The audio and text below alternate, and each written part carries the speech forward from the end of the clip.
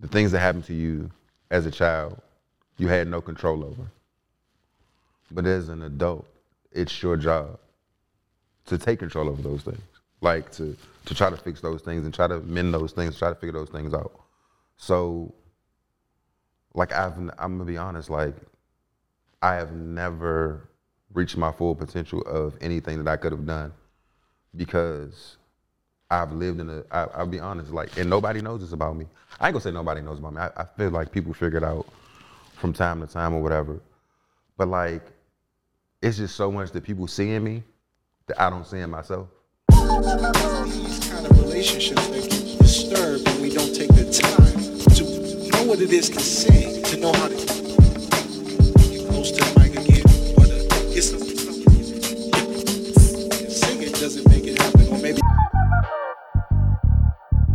Welcome to another episode of Tune the Fork.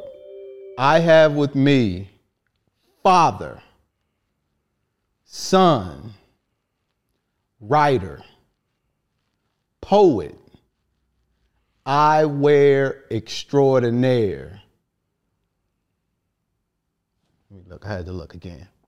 Shade tree weatherman. Life figure outer, Leon's brother.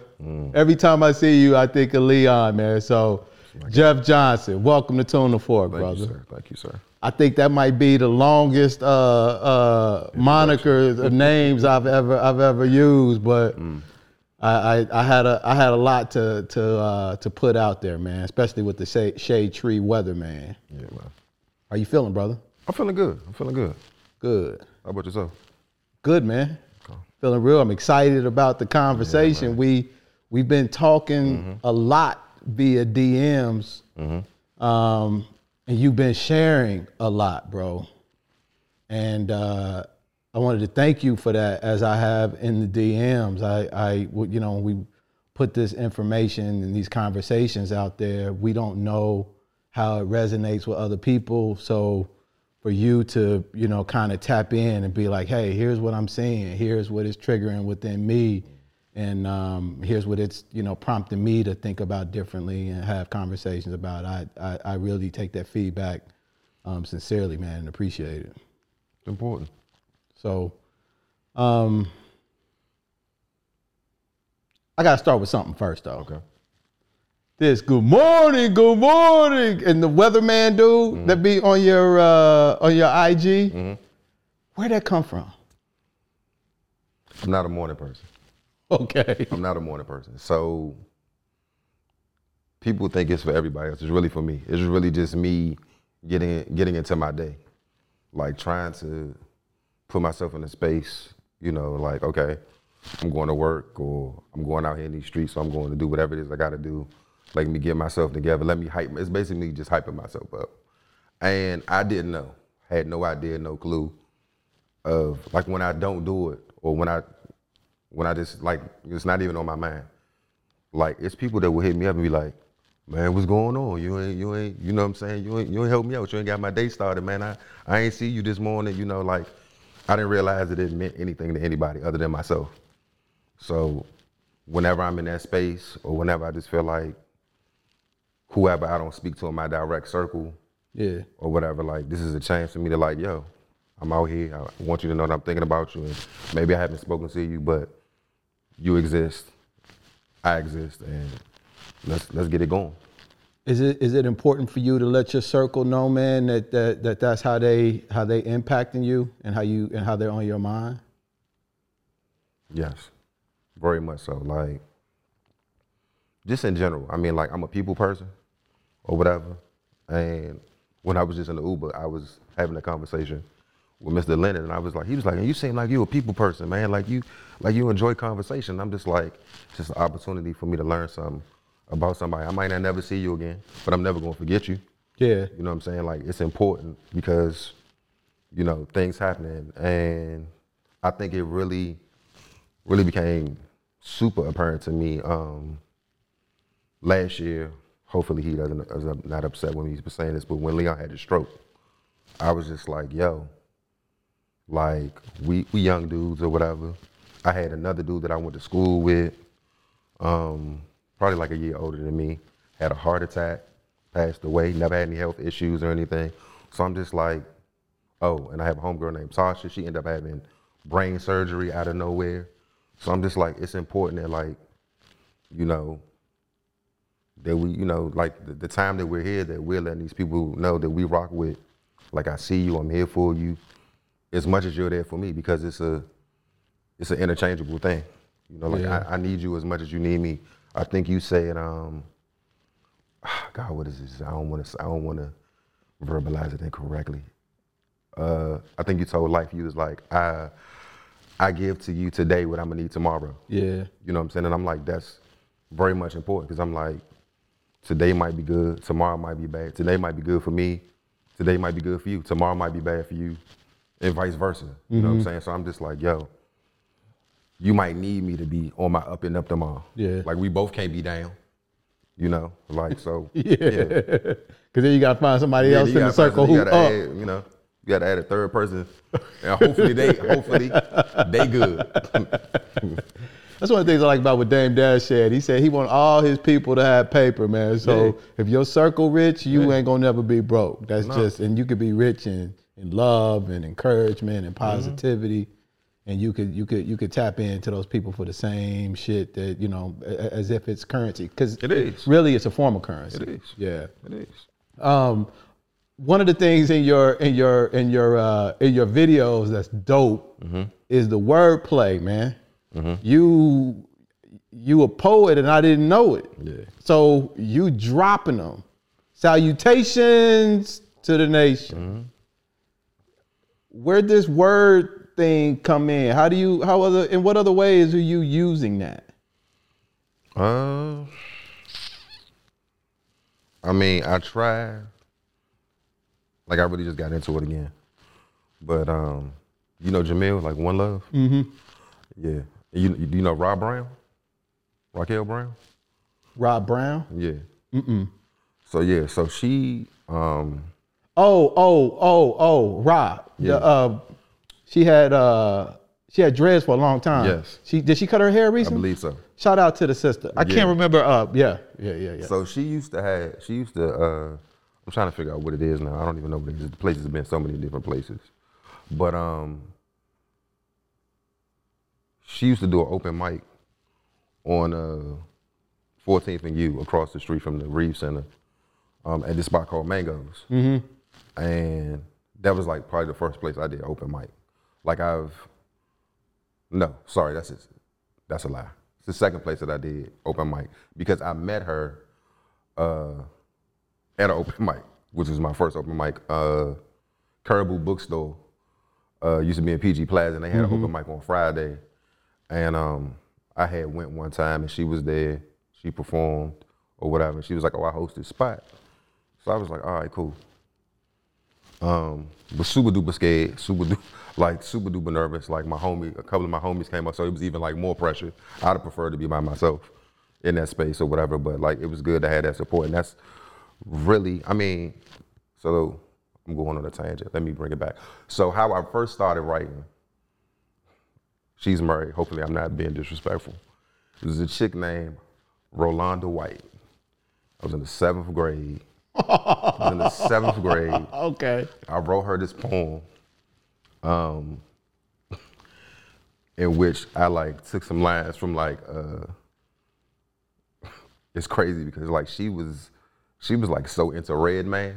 Like she had like this huge crush on Redman or whatever. So I can't even remember what song I took some lyrics from or whatever. And I like wrote this poem and I like gave it to her or whatever. And like, she was like, "This is cool. Like, I still don't want to rock with you, but this is cool."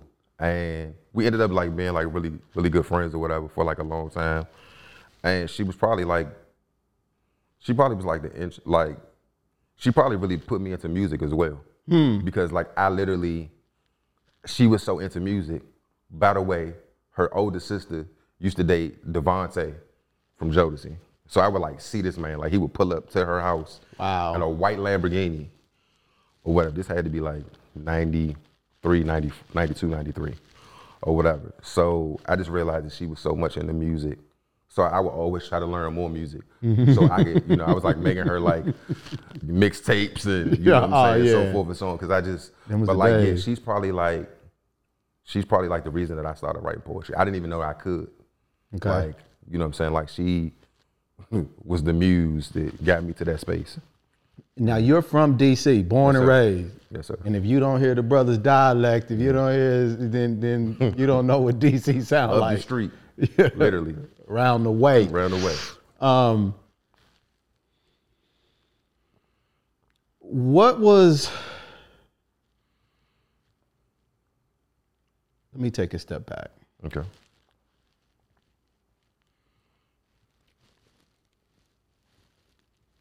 Why are you here on Tune the Fort? Why did you think it'd be a good idea for you to come on? So here's the thing. I didn't think you were saying what you were saying originally. I was just like, I was having a conversation with Leon or whatever, because I was like, I don't even know how I came across the podcast or whatever. It just, you know, the universe, God is good. Like, all the time. It came across. And like last year was like a rough year for me. I think it was rough for a lot of people. Like these last couple of years, like the pandemic and everything, like people, you know, coming and going. Like it's just been a lot for everybody. So I try to like obtain as much information as I can or whatever. So it's crazy because me and my best friend Paul was having a conversation a minute ago. We was talking about relationships and stuff or whatever. And I was just like, yo, no disrespect to anybody. But I was like, yo, these podcasts suck. I was just like, I hear a lot of talking. I don't hear any resolutions. I don't hear anybody. Like, pretty much, it was also a space of, pretty much the podcast was pretty much about three things: music, relationships, and like sports for the most part. And I'm like, a lot of people were talking, but nobody was saying anything. Like there was no heart in these podcasts to me. It was like a whole bunch of people screaming their ideas, their feelings or whatever. I feel like it was more subjective than objective a lot of the times.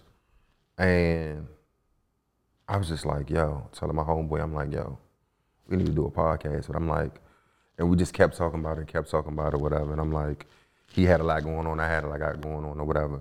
And I'm like, when I saw this, I was like, yo, this is what I'm talking about. Like, I'm like, you know what I'm saying? Because I'm just like, you and life's, from my perspective, like, your relationship is very much the relationship with me and my best friend Paul, or my relationship of me and Leon. It's like, yo, I literally, it's weird. Like, I've had girlfriends that be like, what, you in a relationship with this nigga? Like, you talk to him more than you talk to me or whatever. And I'm just like, so first of all, like both him and I are both Aquarius. We like 5 days, a year and 5 days apart. And like we're very much similar, but very much not alike as well. We're both very much in touch with like the family aspect of everything. Like I'm an only child. He has a twin sister, whatever. And that's how me and Leon are like great. Like we have a huge group of friends, but both of us are like only children. Okay. And like when I was like, yo, you seen this? I was telling Leon, I was like, yo, you seen this podcast? And he was like talking to me like I was dumb, like, man, I done watched like, man, 40, 50 episodes or whatever. And I'm like, why, you know what I'm saying? Like, why you ain't tell me? And I think the first one that I watched was like really like current. I think it was the one with you and Terrell. Okay. And I watched that, and then I was at home and I just went on, I binge watched, like went on down a rabbit hole, and I was like, yo.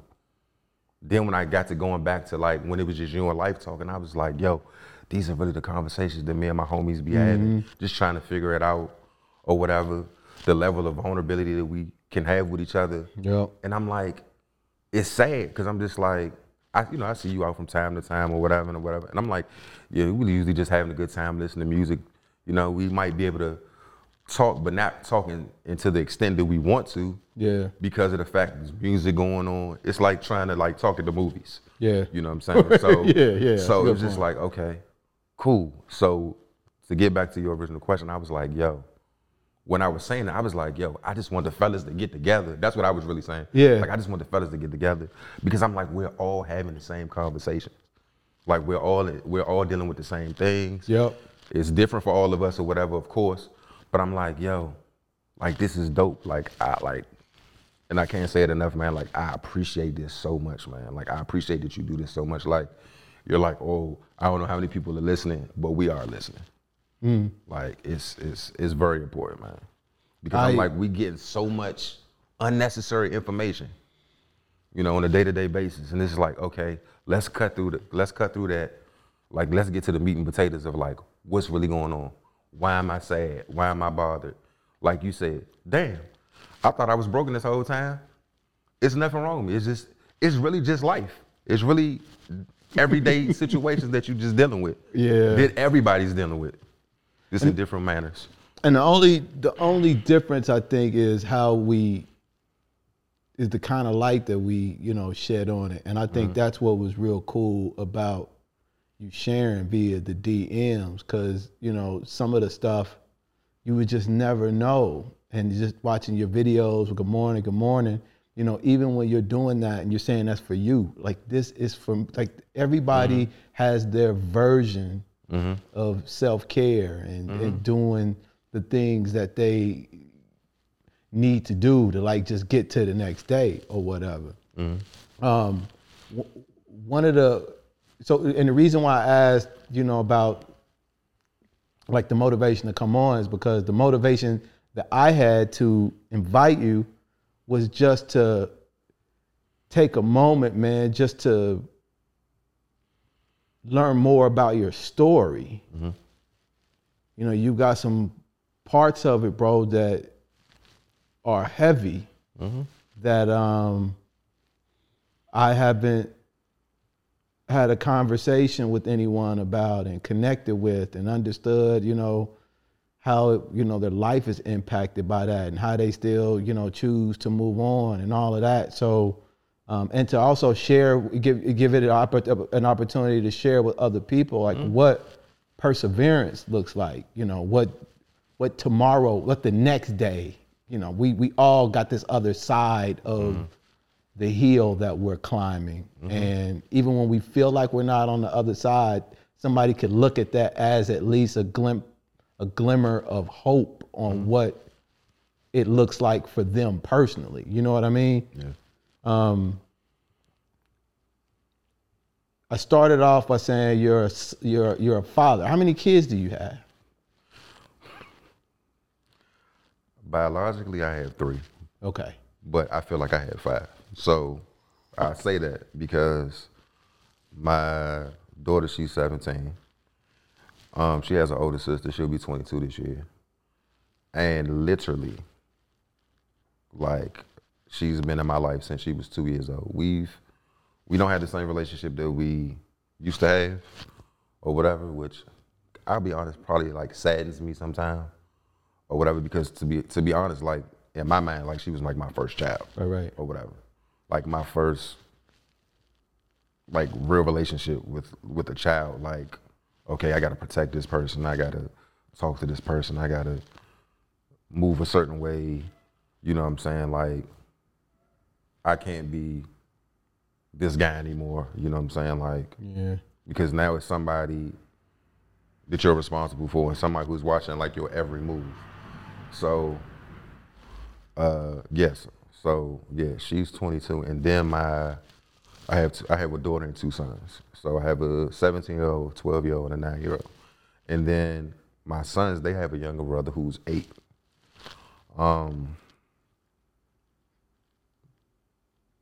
Realistically, that's my son, in my mind, or whatever. It's been the cause of issue, to be honest, for a lot of relationships that I've been in, because of how certain people view certain things or whatever. But to be honest, as funny as it is, so he has sickle cell anemia or whatever, and he has, like, the worst version of it. The 8-year-old. Yeah. Okay. And literally, it's funny because, like, literally, him and my son are 1 year and 1 day apart. So my son, this 9, his birthday is May 21st. His birthday is May 22nd. And everybody always thinks they're twins. Everybody's like, oh, how your twins doing? And I'm like, it's funny to me. But to be honest, if my sons watch this interview, they probably would be pissed off at me. But honestly, he treats me better than any of my kids. The 8-year-old. Yes. Like, that's my guy. I mean, I love them all the same. Like, there's no favoritism, even though my daughter would tell you she's my favorite. Right. Or whatever, because that's just what girls do to fathers. But yeah, like, he's just like a very like in tune person. Like they're all like my 9-year-old, he's like, so my 12-year-old, he's like too cool for school. Like he just turned 12 the end of February. And he's like, yo, I don't like my 9-year-old, that's me. When I say that's like my 9-year-old and my daughter, when I say like I see the most of me in them, like my daughter, she's very much into clothing or whatever. Like she has her own style or whatever. But my 12-year-old, like, yo, what you think about this? Nah, like he ain't with it. Like me and my 9-year-old, he'll pick out something and he's just like, yeah, you will wear this. Like, you will wear this. So I'm trying not to get myself in trouble. So we were out shopping. And my son says, he shows me this shirt. And he was like, yeah, my mother's friend has this ugly shirt. Whatever. And I'm like looking at the shirt. He was like, you wouldn't wear it, would you? I said, no. He was like, I know you wouldn't. And it's just like, you know, it's just being around these kids and like, just their perspective is just like hilarious because it's like, you're like, yo, you're 9 years old. And I just think to like, when I was 9 years old, was I thinking like this? Was I just realizing we're in a different time and like, they're exposed to so much more. Like, I feel like when we were growing up, like we were exposed to a lot, but I'm just like, we were also protected in a different way. That's kind of hard to adjust to now because I'm like, you got social media. And I mean, you do have ways to keep your children away from this stuff, but it's like, yo, that's me. Like my son, I'm just trying to, like, I'm really trying to, my 9-year-old, I'm really just trying to figure out what he wants to do. Cause like, he's like a dreamer. Like my 12-year-old, he's the average 12-year-old black boy. He wants to play sports. He wants to, you know what I'm saying? He wants to get out in the mix and be involved with everything. I had all of them playing football at the same time, right? Oh, wow. So the 8 and the 9-year-old, they were playing flag and my son was playing tackle. And I would see my 9-year-old on the field and this man just wouldn't be there. Like. Where would he be? No, he's on the field, but he's like elsewhere. Yeah, he's just like, and I asked him, I was just like, yo, because at first he didn't want to play at all. But then when the 8-year-old was like, he wanted to play, he was like, oh, okay, I'll play. And the crazy part is he's like both of them are like super stupid fast. And at first we were scared or whatever. Me and their mother were scared or whatever because like I said, he had sickle cell, the 8-year-old had sickle cell. So I didn't know what the situation would be like him playing that level of sport or whatever. Especially I knew that like after flag, he was gonna end up probably playing tackle. And I'm like, you know, he has fragile bones and everything. So, and the doctor was like, nah, get him out there. Like, get him out there. And like, him and my 12-year-old, like they want to play sports and whatever, but like my 9-year-old, he's like, yo, cut some music on. Like he loves to dance. He's like, cut some music on or whatever. And we were over at my friend's house the other day, and she was just like, yo, he know this song? Like, and it's crazy to me because it's like, I try to play as much music. Like my daughter thinks I play the weirdest music ever. Like she's just like, what is this? You know, and this has been forever. But like now it's to the point that now I catch her singing these songs. I'm like, oh, you like that now? Oh, you know, whatever. She's like, yeah, you know what I'm saying? Like you and my mother, y'all have two totally different tastes in music or whatever. She was like, I like your music better. Like don't tell her, but I like your music better. And I'm just like, just trying to give them a space to like, just as we were talking before we started recording, like to just give them the space to like, you know, have opportunities and learn things that I probably didn't learn in the way that they're learning it because it's just a different time. But, so you you dropping the old school. Oh yeah. So my 12-year-old or whatever, I pretty much started out with him. I'd just be like, yo, grab a record, go over there. And for him, it's like, what cover's the best cover? Like, Okay. you know what I'm saying? He's like, oh, I like this cover. And I'm like, all right, cool. This is how you put it on the record player. These are the grooves. This is the start of the song. This is the end of the song. You know what I'm saying? Just having those conversations or whatever. Like, even in the space of like teaching them time, because my grandfather had bought them watches or whatever. So yeah, he can go 2:46. I'm like, okay, now look at that one with the hands and tell me what time it is or whatever. You know, just things that you probably wouldn't even think that you're teaching these kids, because it's just your everyday narrative or whatever. Like my daughter knowing cursive, because when she got to the 3rd grade, that was the year that they stopped making kids learn how to write cursive. Okay. So I'm just like, it's just all these things that us growing up is like normal, and to them, it's like crazy. Like we were at my aunt's house and she still got a rotary phone. And like my son is like, what is this? Like, what do you do? I was like, Yeah, stick your finger with a number. Yeah, I was like, make it happen. He's like this is how y'all, you know what I'm saying? Because he's grown up in a space. Well, you know, he was over my grandparents' house because my aunt lived with my grandparents, and my aunt watched everybody's kids. Like, she's always watched everybody's kids. My great aunt, my grandmother's sister, and like one day he asked me, he was like, but like, what type of phone is that grandma be on? Because he's so used to saying cell phones, and my grandmother and them still have a landline. Yeah, yeah. So he's just like, what is it for? You can't take this phone outside? I'm like, no, unless you got a long cord, which we used to have to do and go from room to room. This is it, you know? So I'm like, it's things that, I think that's like something that we must continue or whatever, because I'm just like, these children really don't experience the things that we've experienced. And we didn't experience the things that our parents experienced, you know? So just trying to keep that alive. So 5 kids is a lot of kids, bro. Yeah. How does that impact your dating situations when you tell women you got 5 kids? I'm gonna be honest, I don't date women that don't have children. It doesn't work. I'm just being honest. I can't speak for anybody else. It might work for other people, but I'm like, I've only been in, it's probably the longest relationship I've ever been in, which I'm no longer in. What, the one now? Or the one you were in? The one that I was in. I understood it or whatever. Like, I had to let the relationship go because there were just things that she wanted that, like, there were things that she wanted I can't say that I didn't want. But in the same space, like, again, speaking for myself, not speaking for anyone else, people like being the first. Like, and it was conversations of the one person that I dated didn't have any kids. It was conversations of, oh, well, if we have children, it's not gonna be special to you. It's not gonna mean anything to you. And I was like, that's crazy, because I'm like, literally every time I've had a child, it's a different destination. It's a different journey each time.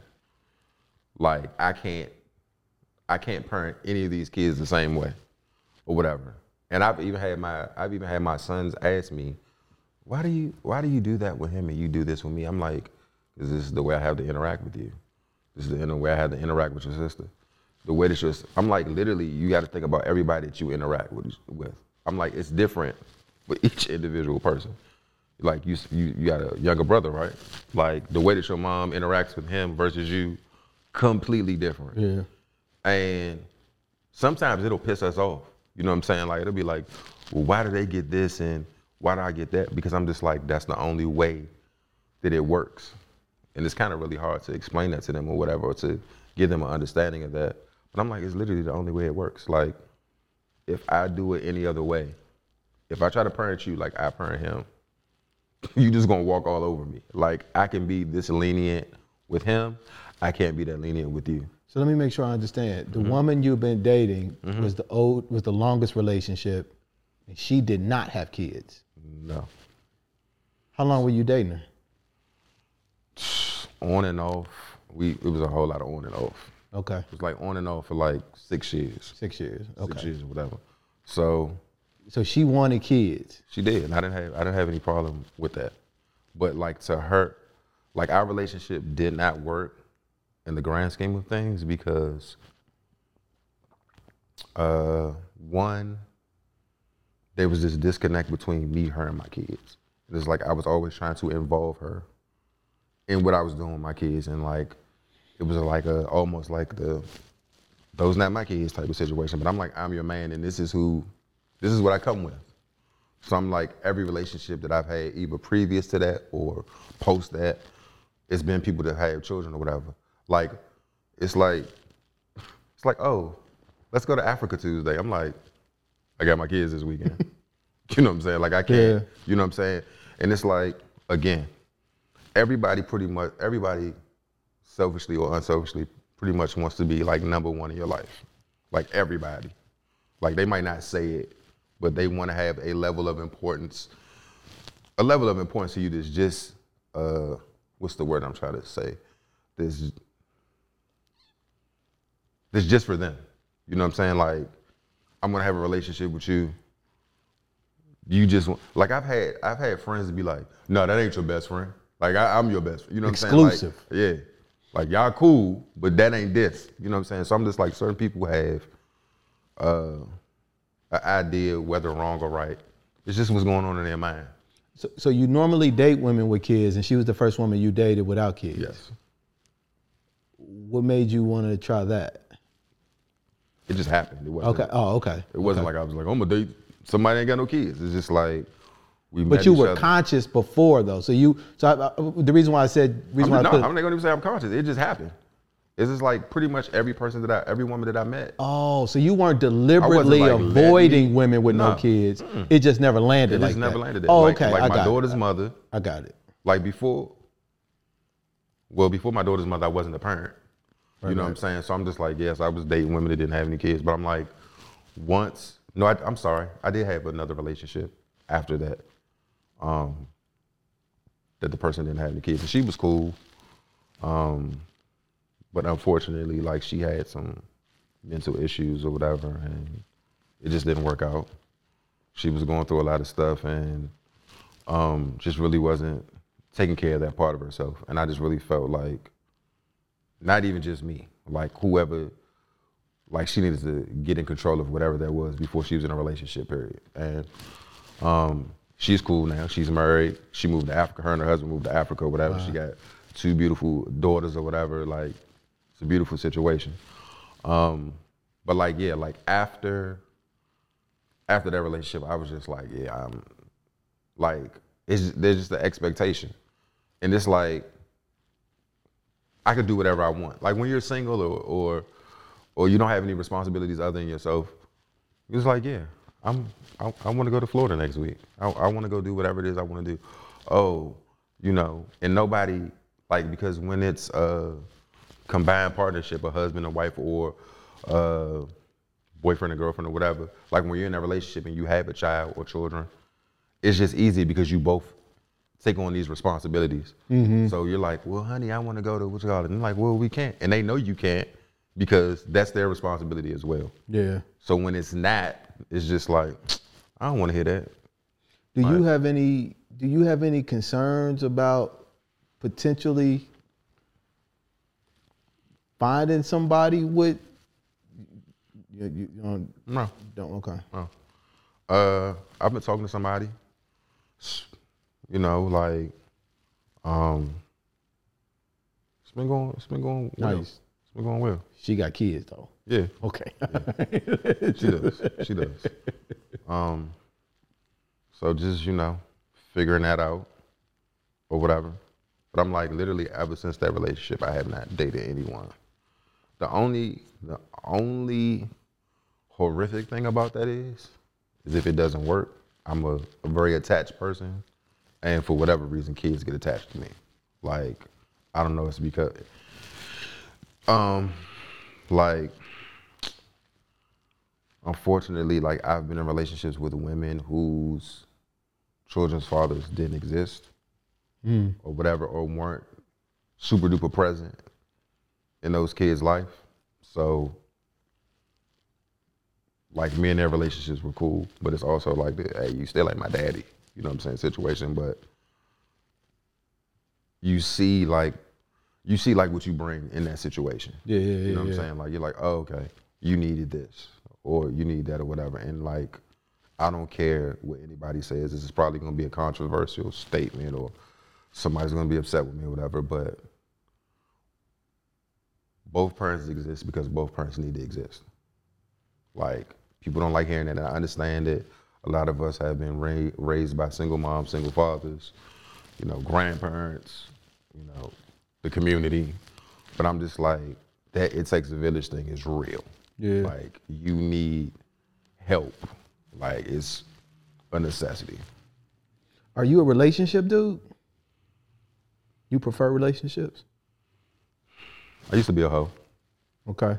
I used to be a hoe. So I had to like I had to get myself together or whatever. And like, so the crazy part is when I was young, I was just like, yo, I'm gonna be a husband. Like it was probably on the top of my list before my career, before anything. Like I grew up in a household with my grandparents, my mother's parents.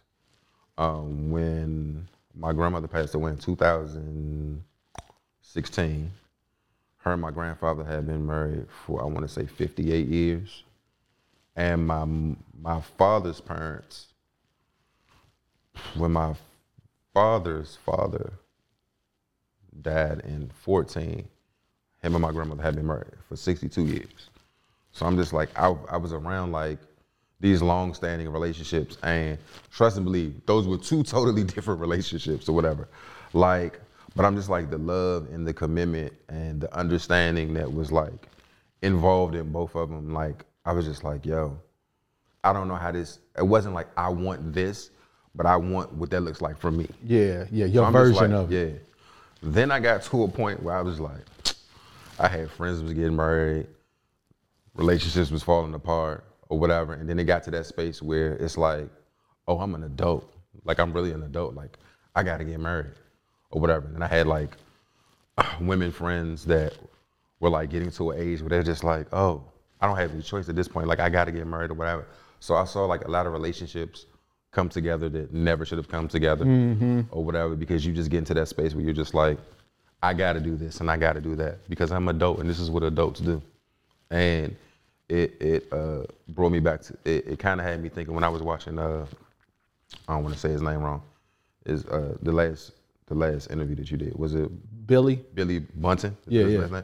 And he was like pointing, and I'm just like, you know, just trying to figure it out. And I'm just like, we have words, but I'm like, what is the extent of it? Like what are you saying? You're like, we're living in the space of, I'm at this place, so this is what I have to do now. Like, oh, I'm 30. I'm in my 20s. I'm figuring things out. Oh, I'm 30. Oh, now it's time for me to settle down and, you know, do this. Because I'm just like, these are the things that we've been taught. This is the tradition of what we've come from, or whatever. And it just comes to a space of, I was having a conversation Friday, and I was like, I think it was also something else that you said. I don't know if you said it first or I said it first. I don't know if I heard it from you first or I said it first. But when you said it, I was like, yo, that's dope. You were like, it's not so much about learning, it's also about unlearning. And I'm like, that speaks volumes. Because I'm just like, it's so much stuff that we were taught that we got to get rid of. Got to get rid of. Like, it causes generational curses. You know what I'm saying? Like, actually, when I was in the Uber with Mr. Leonard, I was just like, yo, our children are just a reflection of us. And we're a reflection of our parents, and we decide what we're gonna take from it and whatever. It's like playing 2K and building your player or whatever. Like, it works how it works. So it's like, I've had to like unlearn a lot of things or whatever, because unknowingly, what am I trying to say? Unknowingly, we don't even realize that, like, okay, say you have a parent that's a drug addict, right? You have a habit too. It might not be drugs, but I'm like, you have something that's inherent of those people or whatever, or that person. So it's like my mother, right? She's gonna kill me. Like, she's a borderline hoarder. Like, she's like, the cusp is like right there. Okay. Like, she doesn't like to get rid of anything. And I was just like, I asked myself like literally last week, I was like, do I collect vinyl or do I hoard vinyl? Like, I mean, I love music. I want to continue to buy albums or whatever, but I'm just like, I get this from my mother. Like, and she got it from her mother. Like, now that I think about it, like my grandmother, we used to call like I live with my grandparents. We used to call my grandparents' basement like the thrift store. Wow. Because my grandmother would get a new coffee table, and instead of getting rid of that coffee table that was there, it'll just be in the basement, like it's a back room. And I'm like, she's like, no, we'll use it at some other time. And I'm just like, a lot of things are just hard for us to get rid of. So I'm just like, I realized that it might not look exactly the same. The framework might be a little bit different, but we just inherently take on these things. They just might be different. So let me ask you, you mentioned your mother's parents and your father's parents. You didn't grow up with your parents? No. Yes and no. They existed, they were around or whatever. But literally, literally my whole life until I was maybe till I was like 19. Yeah, probably I was 19. Like till I was 17. I lived with my grandparents. My father, unfortunately, had a drug issue. He was kind of like in and out of jail a lot. My mother was like literally going above and beyond to try to help him with his drug problem, whatever. And I guess being that they were married, she just didn't want me around it or whatever. Like, she was trying to like save me from seeing it or whatever. So yeah, I lived with my grandparents, I lived with my mother's parents. When did you move to live with them? What? With your grandparents?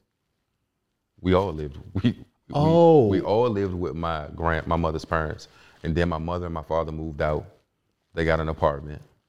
And you stayed with the grandparents? Yeah. So I was already going to school, and like my mother was just like, oh, it's just easier.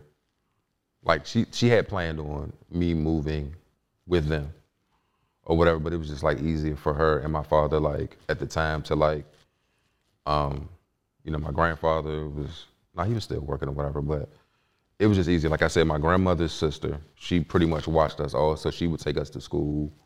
So my mother's father, his cousin or whatever, who's the same age as my mother, she has 2 daughters or whatever. They're like my sisters.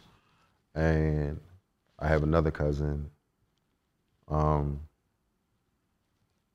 I'm just putting a lot together. But my mother's oldest sister was my godmother. Her ex-husband's family lived across the street. Like literally, they all grew up together.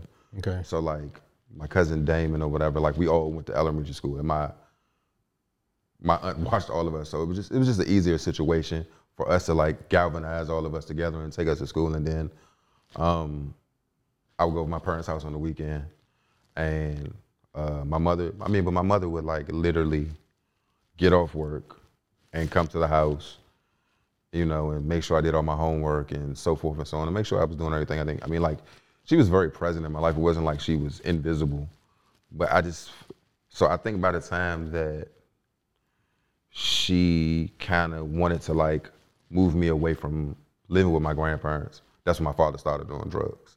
And I guess she was just trying to figure it out, okay, how do I do this? And this is probably not the best environment for him to be in, or for him to see.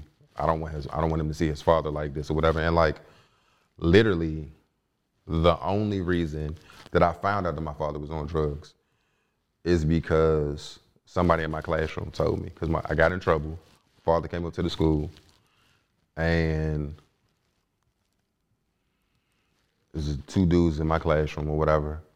Both of their mothers were on drugs. And they was like, hey, your father's high like my mother be high. And I'm like, I couldn't, I'm like, what does that mean? And my best friend, so I have 2 male best friends or whatever. So my best friend George that I grew up with or whatever, his brother is actually Leon's best friend or whatever. Their father did with and dabbled with drugs too. And George is basically like, yeah. Like, he's talking about it like your father's on drugs. And I'm like, what? You know what I'm saying? I'm like, what? Like, I didn't know. So I end up just staying with my grandparents. And it was just a continuum. And the only reason, literally the only reason that I moved with my mother was literally my 12th grade year, because I was on some BS, doing stuff I wasn't supposed to be doing, and I got kicked out of my high school. Okay. So I was trying to go to another high school that wasn't too far, and they just wouldn't accept me. And my mother was living in Maryland, so literally my 12th grade year was the first year that I ever lived with my mother. And your dad was at the crib too? No, they had divorced by then. Okay. So they got divorced when I was 14. Yeah. What was your relationship with your pops like around that time when you moved back in with your moms?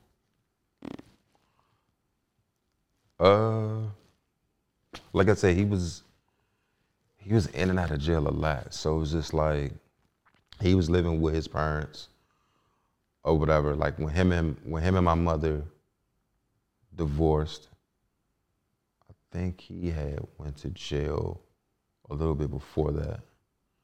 And like, it was crazy. Like even at this point in this time, like of, my father's been deceased since what, 1998. It's like 20 plus years. Even at this point in time, like I knew that, like even at this point in time right now, I know that my mother was like never really over that relationship. Like even now? Yeah. Like a song will come on the radio, we'll be in the car, a song will come on the radio, or we'll like pass their old apartment and she's like down bad, like even at this point now, or whatever.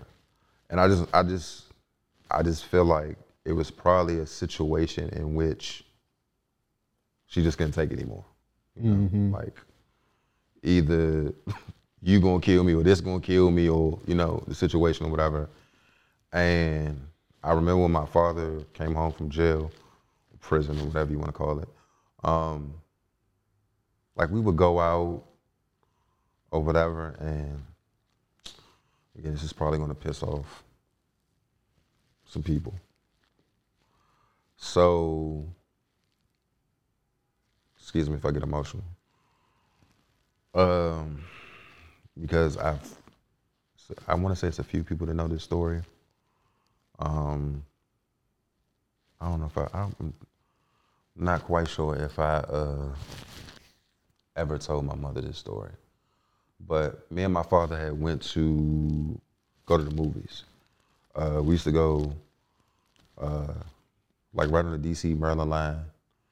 It used to be $1 movie off of, I want to say, Flower Avenue. And we used to go to $1 movie or whatever. And we left, I want to say I had to be, I don't know, to be honest with you, like those years are a blur. I want to say I might have been 11 or 12, maybe. And I can't remember what we went to go see. Not that it matters. Okay, so we leave the movie theater and my father's like, yo, I gotta stop past my homeboy's house, which I didn't realize meant I'm about to go do some drugs. And I haven't said this to you either.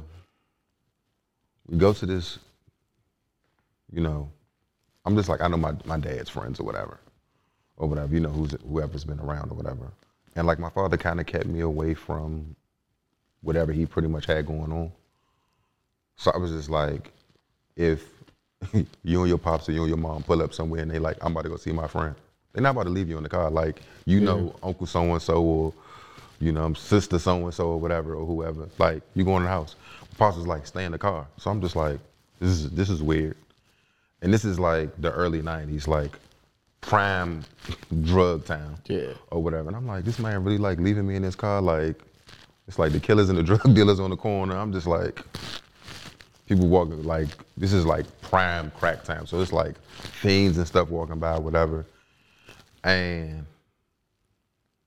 like time is just like moving. Like it then went from like light to dark outside. So, damn.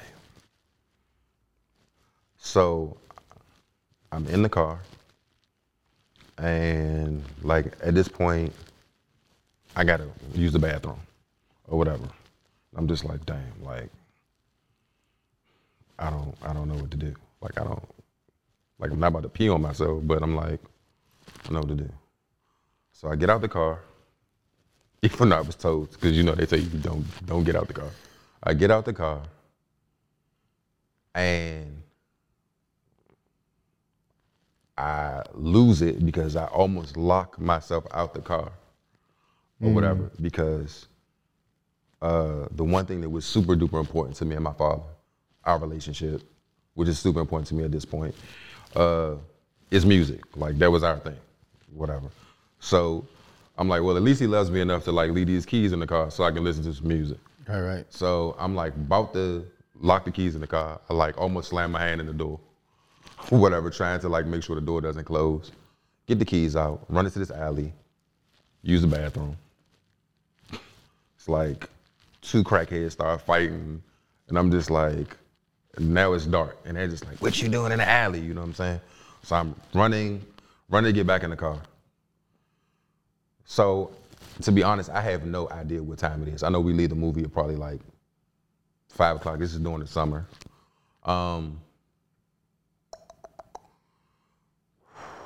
Yeah, so at this point, I'm like starving or whatever. I'm like, damn, hungry or whatever. Like, it's been hours since I done ate. Where's this man at? But I'm like, I don't even necessarily know like what building he went into. Mm-hmm. And I'm like, I'm not getting out of this car. Right. So, it's moving forward.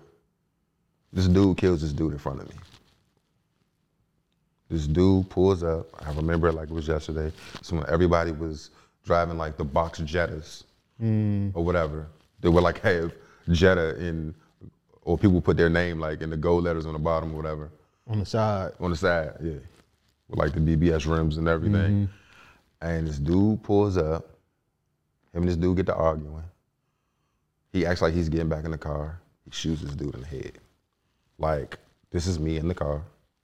So like, I'm like literally like, I'm just like, oh, like I lay down in the car or whatever, cause I'm like, I think my father's car had tint, but it was like light. So I'm just like hoping nobody like sees me. So I'm like literally looking out the car. This dude is like on the ground, just like leaking. Like everybody just like ran away. And he's probably like from where me to you are or whatever. Like he's like on the other side of the street, laying on the ground. So I'm just like, oh my God, yo, like I'm freaking out. But I'm like, I can't make any noise. I can't, you know, whatever. So literally, my father doesn't come outside because it's a whole goddamn crime scene investigation going outside. So I'm literally outside for hours upon hours. This is a time when there were no cell phones. So my mother just probably thinks I'm with my dad. We're probably out having a great time or whatever. And I'm just like, hours upon hours have like passed or whatever. And I'm just like, I'm like, you know, like a crime scene investigation could be forever. Like, I'm literally just sitting in the car, like, oh my God, like, how long are these people gonna be out there? The police then came, the ambulance then came. Now the detectives out there, they doing the crime scene, now the coroners came. So I'm just like, literally just sit in the car like freaking out. But I'm like, I can't get out the car because then they're gonna be like, did you see what happened? Were you in this car this whole time? And I'm like, just trying to figure out. So hours upon hours go by. Gotta use the bathroom again. And literally, my father gets in the car like nothing, like finally, like they leave. I can't even tell you how long, like police and stuff was still out there. But like they didn't see me in the car. So he gets in the car and he's like, I could tell like he's high out of his mind. And he's just like, yeah, my bad. And like we just drive off. I go home. Like my mother's like, oh, you know, like, what you guys doing? I was like, oh, we just had a good time. Like, I was just like, yeah, I didn't want to get my father in any trouble. You know what I'm saying? Like, so like I recently, I think I did tell my mother. I think I probably told her like, maybe like 10 years ago that happened or whatever. But what happened is I was hiding it so much that I started having panic attacks. Like, so I was living with my grandparents and like my grandparents were just trying to figure out like, yo, like, what's going on? Is something happening at school? Is somebody bullying you? What's going on? Cause like, and I couldn't, like, I didn't even really have an understanding if that's what was triggering it. Yeah. I'm just like, why am I freaking out? Then I would like have nightmares about it and, you know what I'm saying? So it was Did just, you associate that with like your dad? Like were those two synonymous with each other? Yeah. To a certain extent. For a long time, yes. Or whatever, like, and like literally like right after that, it was like never really an opportunity for me and him to ever have a conversation about it because like literally right after that, he went to jail. And then like when I would go to see him in prison or whatever, like my mother would be right there. So I'm just like, I couldn't really be like, yo, this is like really bothering me. Like I don't know what to deal with. I don't know how to deal with this or whatever. And, you know, coming from a black family, you get to a point where you're around certain things and you're just like, oh, there's this thing called therapy that I heard about. Maybe I need to go to therapy. But like your grandma and them was like, baby, you just need to pray. Yeah. You just need to pray about it or whatever. And you need to figure it out. And I'm just like, I don't think that, like, I think God created, if this God that you say exists, I think he created these therapists for a reason. I think that they exist for a reason. And I think that's something that black people have to get out of the way of. Yeah. Like these things exist for a reason. So. Now, dude, that's.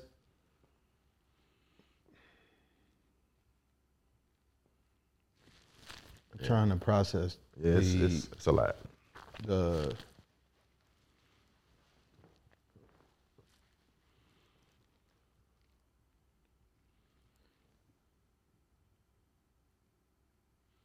You're a senior in high school when you moved back to your mom's crib. Yes. And you had this moment 5-6 years prior to that with your dad. He goes to jail soon after, and you're still processing all of that to whatever the degree a teenager can, you know, with all the other stuff associated with being with a teenager that you got to process. You don't really feel like you can share with the adults in your life who sounds like would be open to helping in some degree? Yes, but I guess in my naive mind, I was just like, okay. I'm like, is even at this point or whatever, like as hurtful and traumatic as it is to me, like even still at this point, whatever, because that was literally the second time. So I didn't say it, but that was literally the second time I saw somebody get killed. So I also was dealing with that as well in my mind. So I'm not gonna say I specifically saw the person get killed, but I saw the person like right after they got killed. It was a guy that my mother grew up with, really good guy, or whatever. Just in a bad space, living in a bad space or whatever, but had completely turned his life around. So he lived around the corner from my grandparents. was like one of the biggest drug dealers in our neighborhood. Let that go. Got away from that. Got a job working at UPS. And the saddest part about, well, I can't even say that's the saddest part. The saddest part was him losing his life. But one of the most things that bothered me about that situation is that this was like, I want to say it was like a Wednesday or Thursday. I want to say Wednesday that he got killed. He was supposed to get married that Saturday. And it was just like a lot for me to ingest or whatever, because I saw this man change his whole life around. You know what I'm saying? It's just like, and for a long time that made me like, look at God or whoever, like, you gave this man the opportunity to change his whole life around. And it made me question like God and anything that made sense. Cause I'm just like, this man completely changed his life around and became exactly who we thought who he should be and who he could be. Found the love of his life. Yeah. Or whatever. And like, the crazy part is like, they weren't even trying to kill him. They were trying to kill his uncle. And his uncle, whoever called his uncle to come outside, because like it was like a drive-by. So I guess somebody called his uncle, whoever he was dealing with, like selling drugs with, because his uncle was still selling drugs.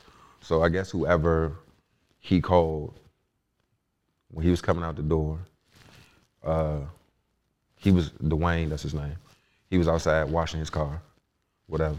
Remember, like yesterday he had a white Datsun 300ZX, or it might have been a 280. Like, it was like my favorite car for the longest time. But anyway, like he would be outside, he would get off work, wash his car, or whatever, like it was like his prized possession. Mm-hmm. I guess like the one thing that he had left from the dope game, or whatever. And he was just outside washing his car. And I just remember, you know, like getting to the way that me and my friends walked home. My mother and my grandmother used to be pissed about, because there were like 6 or 7 of us that would walk home with each other. And to be honest, me and my best friend Shorty, our house was actually the closest, but we would like walk all the way. We had a friend named Angel. She was the only girl in the group.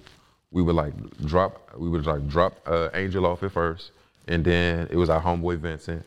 Then, so from like in a 3-block radius, it would be my friend Dion, me, and Shorty. Like we lived the 3 adjacent blocks to each other. So by the time that me and Shorty Dion was on his porch. By the time that me and Shorty had got to the top of my block, this is when it all happened. Like, and it happened like in the blink of an eye. Like, so like just to see that, I think both of those like traumatized me. Like, so I was just like, I had already been through this one traumatic experience. And then I think that's probably like what really caused me to like have anxiety attacks and like freak out, because I'm like starting to think to myself, like, I'm a young black man, and this is what happens to young black men. Whether they're good or they're bad, this is what happens. How did the piece about your dad get added to that, all of that anxiety, and what can you talk? I mean, to whatever, because what I'm hearing. Mm-hmm.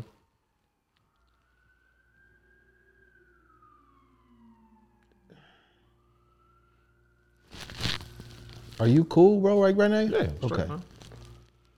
I'm an empath as well, man. I feel everything. Because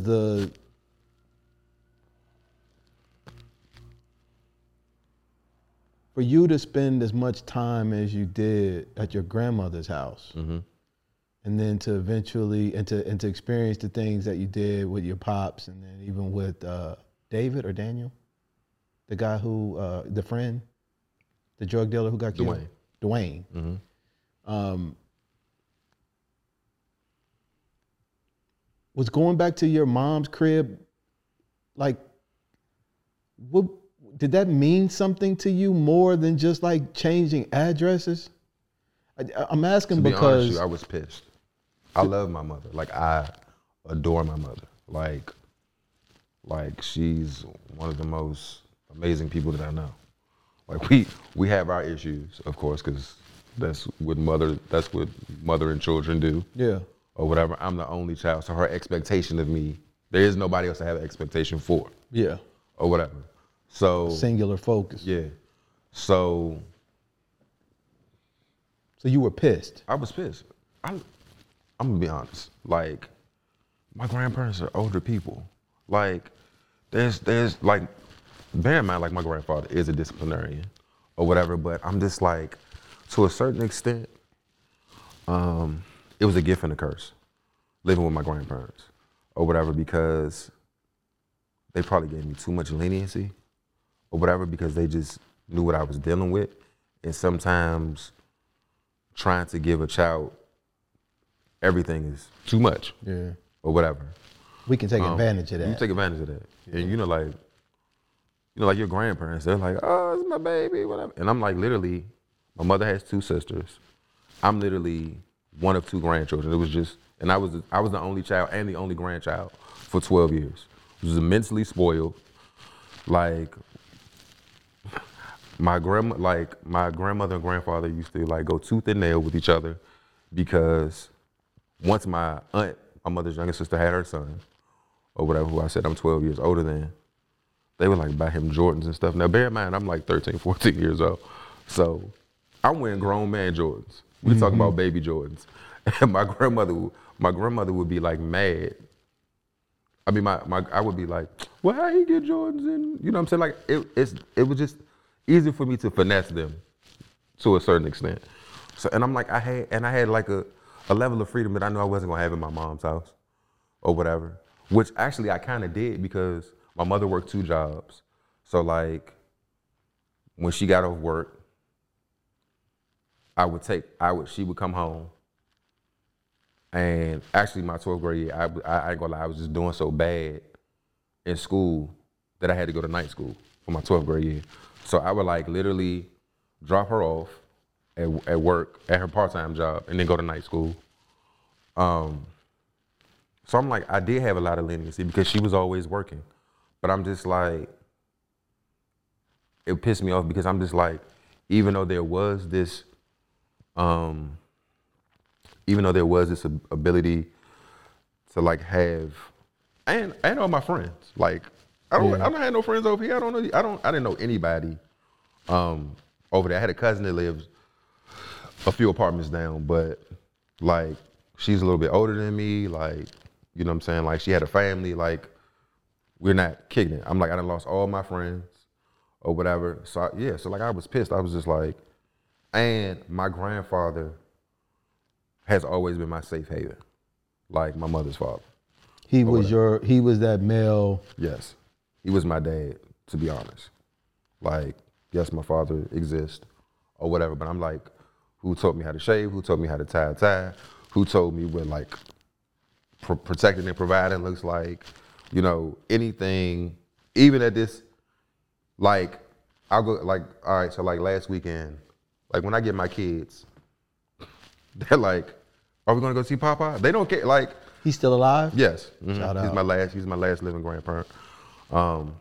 What's his name? Charles Moore. Mr. Charles. Yes, sir, that's my guy. He will. I wanna add something real quick. Go ahead. I wanna make sure, this is kind of like what I get. Mm-hmm.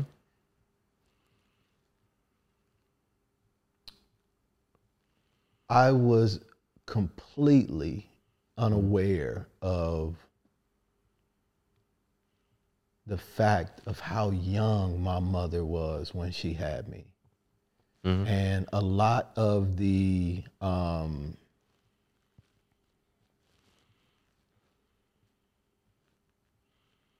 responsibility, a lot of the burdens, a lot of the problem-solving skills that in my adult mind I was assuming she should have had wasn't really. What's your age difference?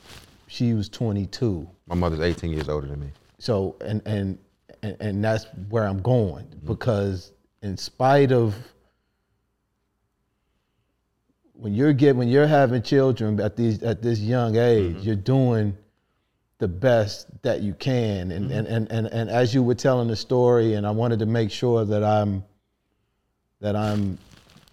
mindful and respectful of the fact that even that the space leaves room for the fact that these are Most certainly. They were young people. doing the best that they can, and the reliance on the grandparents isn't unique. It's something that happened across, a lot of the, people I know. So very much so. Doing the best that you can at 18, 19, 21, is, salute to the moms for persevering. Yes. For figuring it out to the degree that they were able to, because we're here as men. We doing well. We getting better and all of that shit. So I'm glad you said that though, because it escapes my mind from time to time how young they were. She was 18, my father was 19. So that's huge, man. Yeah, very. Like it's like let me see. So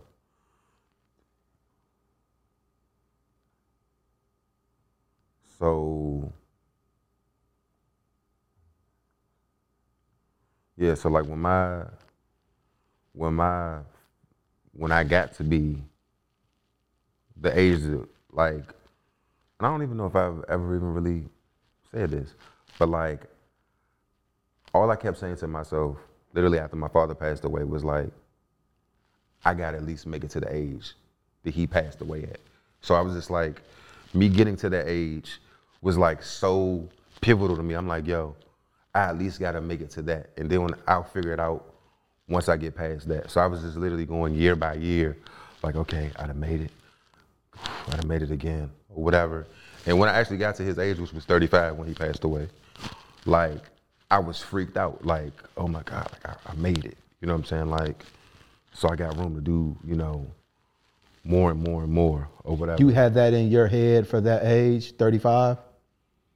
Yeah. Because I just knew where my father was, like, at that age, like what he was dealing with and what, you know what I'm saying? Not to say that I've done leaps and bounds above what he's done or whatever, even at this age or whatever, but I was just like, at that point in time, I was just like, yo, I'm looking at my grandfathers or whatever, and I'm just like, I really had to just get out of this space because I was losing a lot of friends.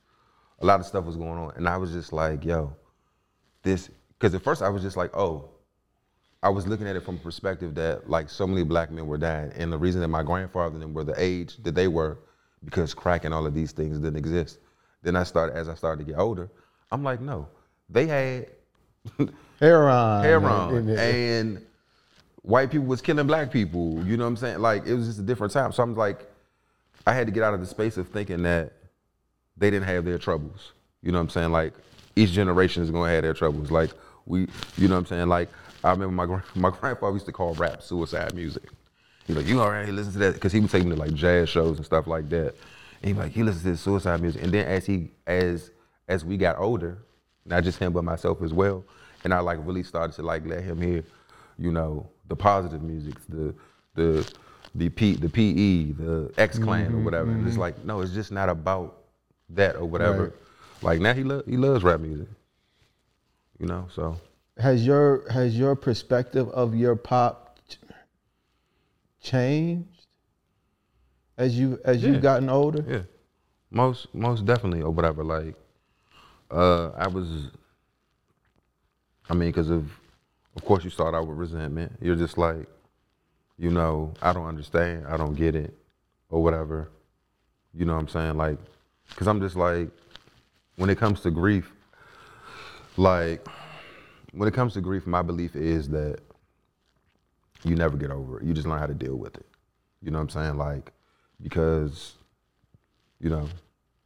like you have all these memories that live in your head, whether good or bad, or whatever, that are with you until you're no longer here, or whatever.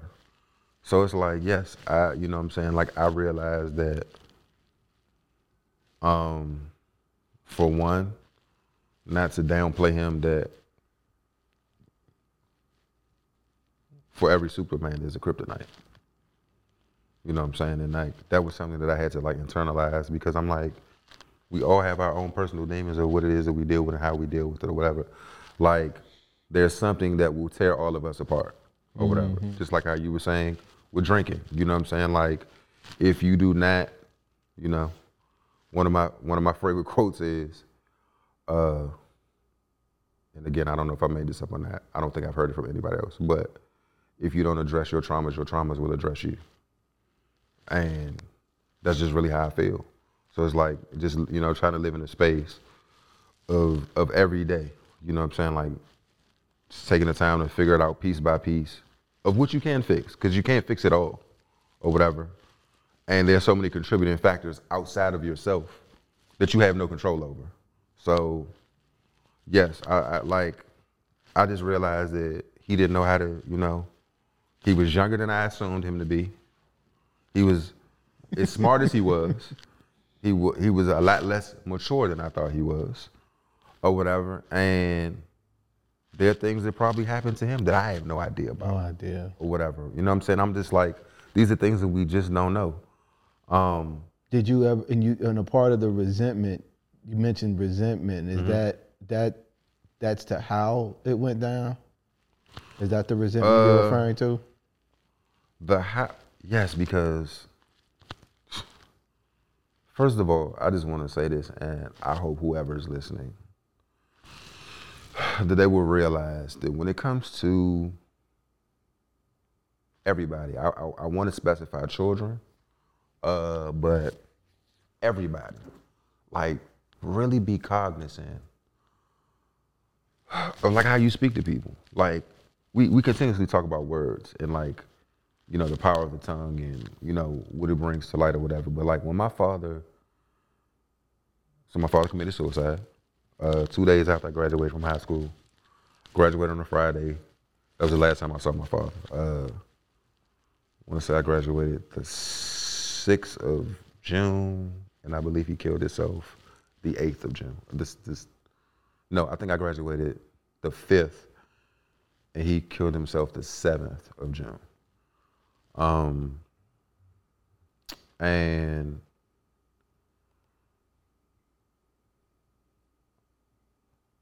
I'm sorry, I lost my train of thought. Words. Careful how you speak to people. Yes. So when he passed away, when you asked me about the resentment question, yes, I resented how he left because of the fact of my father was a super duper spiritual person or whatever. And not to get off topic, in him passing and a little bit before that, when I used to go visit him in jail, I was thinking about, I'm moving so far back, but that's probably another reason that I write. I found out while my father was in prison that he wrote poetry. I never knew. Like, all the years, even the years that he knew that I was writing, I never knew that he wrote poetry until I went to visit him, and he was like, had this composition book, and I was like, oh, what's that? Like, I'm playing with him, like, what, you writing rhymes? You here writing rhymes? And he's like, nah, you know, I just be writing or whatever, and I read a lot of it. And I actually wish I knew where it was, but I actually wrote him a whole, it was probably some of the best work that I have written. I wrote him a whole book of poetry and took it to him when he was in jail or whatever, just to let him know, like, oh, I'm doing what you're doing, just to, you know, keep his spirits in a good space. But anyway, my father was very spiritual, whatever. Like, it's eerie for me to say this, but when my father killed himself, he did it in a way like the police, the coroner, like, my father was a very calculated person. Like, there was nothing to clean up. The way that my father killed himself, like, he left he was just that meticulous about things that, like, they was just like, this is probably the easiest, it's weird to say this, but it's like, this is probably the easiest crime scene that we've ever had to, like, deal with, because, like, he did it in a way that there was no mess. There was, like, my grandmother, so that's the sad part about it. Another sad part about it, my grandmother found him, or whatever. He was living with my grandparents. My grandparents were gamblers. They had went to the casino, they came back, and my grandmother came upstairs and found him. In their home. In their home. So that was another thing that was extremely traumatic for me or whatever. And like my family didn't understand. They just thought I didn't want to be around. But it was just hard for me to walk in the house. Like for the longest time, I could not walk in the house. And Like, nobody could connect the dots on that, bro? I don't know. Like me and my so like that's the thing. Me and my father's side of the family have always had to connect/disconnect or whatever. For whatever different reasons that I won't even expound on or whatever, because I don't want people, whatever. Like I've had certain conversations and certain talks with some of them, so some of them know or whatever, but there was just like this disconnect. But you mentioned the resentment thing real quick. Yeah, I I'm sorry. know. Oh, the resentment thing was the fact that, thank you for getting me back there. The resentment thing was, my father was a very spiritual person. I remember him telling me and my mother when Phyllis Hyman killed herself, he was like, yo, that's something that you don't come back from. And like, that's, like God doesn't forgive you for that. So I'm like, when it happened, it was like I almost couldn't believe it, because I'm just like, what space or what level or what demons were you fighting? Like, what was going on? There's something that you told me I should never even attempt to think about. It's something that you did. So like, that was my resentment for a long time, because I'm just like I said, it took me a long time to like even fathom that it really happened, because I'm just like, he was so against it.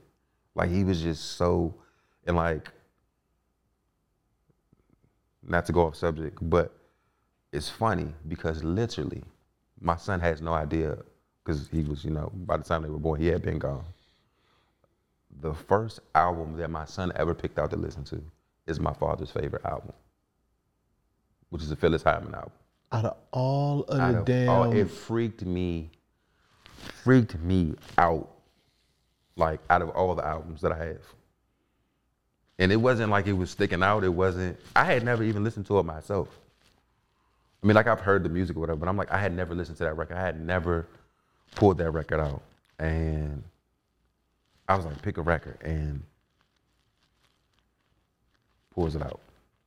Does he know how his grandfather passed? No, my daughter's probably the only one that knows. The 17-year-old? Yeah. Okay. Yeah, she's probably the only one that knows. When did you... Oh, go ahead. No, go ahead. Bro, this shit sounds heavy. Oh, it is, man. It's extremely heavy. How did you take that with you, man, afterwards? All of that. What did you carrying that around look like? A lot. A lie? A lot. A lot, A okay. lot.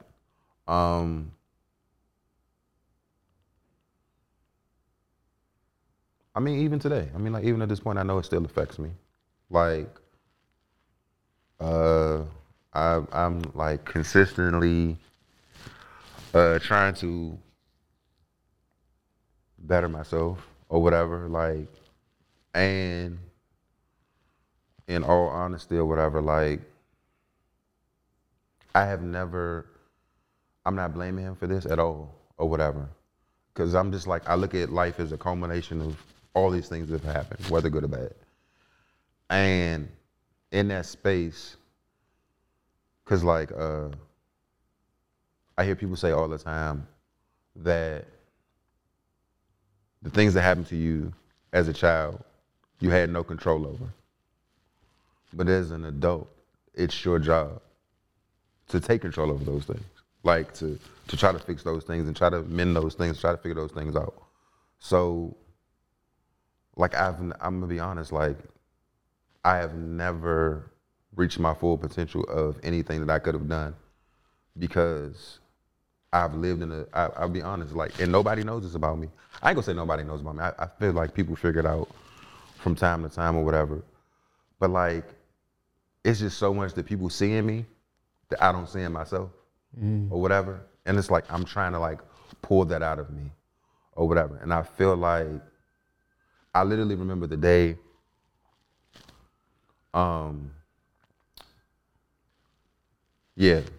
after my father's funeral or whatever, you're in the house with everybody or whatever, and You know, everybody's grieving and mourning, and now it's kind of got to a point where now we're celebrating life and everybody's starting to talk, and you're kind of getting away from that space, at least temporarily. And I remember going out back on my grandfather's porch or whatever, standing at the top of the porch, and I was just like having this conversation with my dad. You know what I'm saying? To myself, I'm like, damn, bruh, like, I didn't see this. I didn't know that this is what we were coming to. I didn't even know that you were in this space or whatever. Cause you know, as cool as you think you are with your parents or whoever, you know what I'm saying? Just like when you was having a conversation with life, you were trying to figure out what was going on. But I'm like, a lot of times they don't even know what's going on. So it's hard to tell you what's going on. I don't even know what's going on. And I just really remember having this conversation with basically just outside, literally talking out loud to my father, you know, in his absence, but just like, bruh, like, how did we get to this point? Like, you know what I'm saying? What got you here? You know, because you also live in a space of what could I have done? You know what I'm saying? My mother, and I think that is the thing when I say my mother feels the way that she feels.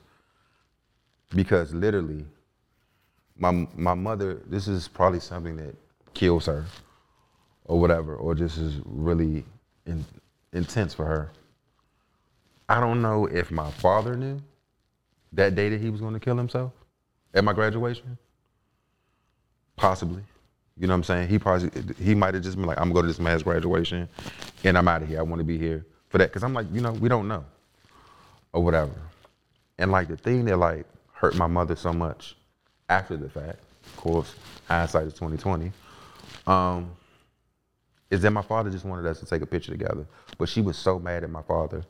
She was like, no. And that's all she kept saying. Like when he first, like when it, you know, first all went into fruition and, you know, everything happened, she was like, Jeffrey, he just wanted a picture. Like I couldn't even give him that. Like, and she was like, that day wasn't even about me. That day was about you.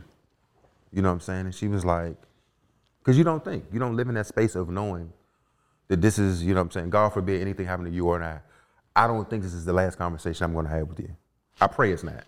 You know what I'm saying? But I'm just like, also, even if I don't pray it's not, I don't live in a space of thinking negatively, like, or pessimistically, like this is the last time I'm gonna talk to James, God forbid. And a lot of times because we are so comfortable in these spaces, we don't even realize, we take it for granted. It's like, I'm gonna see you tomorrow. You know what I'm saying? Like, you know, we don't know what's gonna happen, but just in the space of where we are, we're just like, I'm not gonna think negatively about it. So I think that was something that bothered her. And to get back to what I was saying, when I said about words, and I understand it's a different time now. And I understand that the way that we speak to people and the way we live, probably because we're just older, is just different.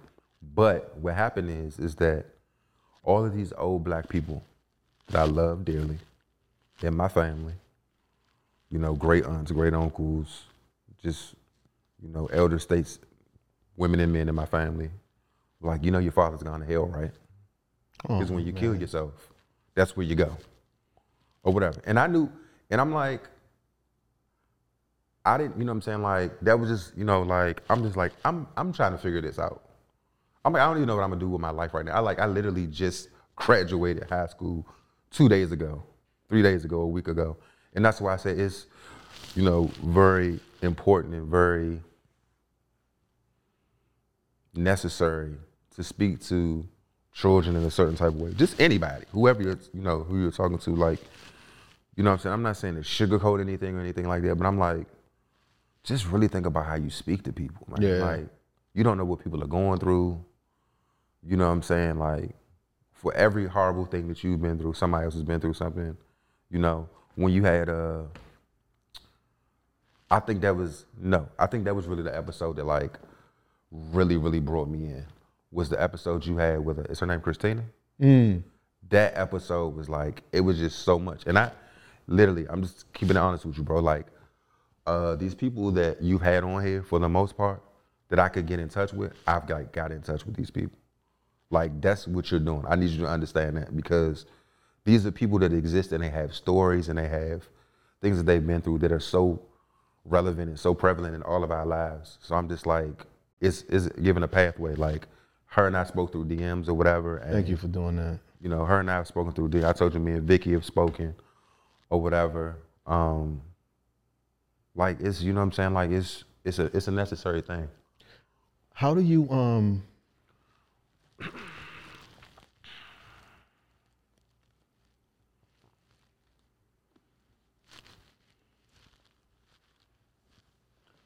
it's hard to imagine your story, man, and to imagine, you know, how to conceive putting pieces together to move forward. Yeah. When you're the age that you are. Mm-hmm. And then I'm imagining you doing that and then picking up pieces, i.e. children, along the way, and having to be responsible for those pieces and managing those, and just adding and adding and adding. And now that you have 5 pieces, in addition to your own personal shit that you have to manage. How do you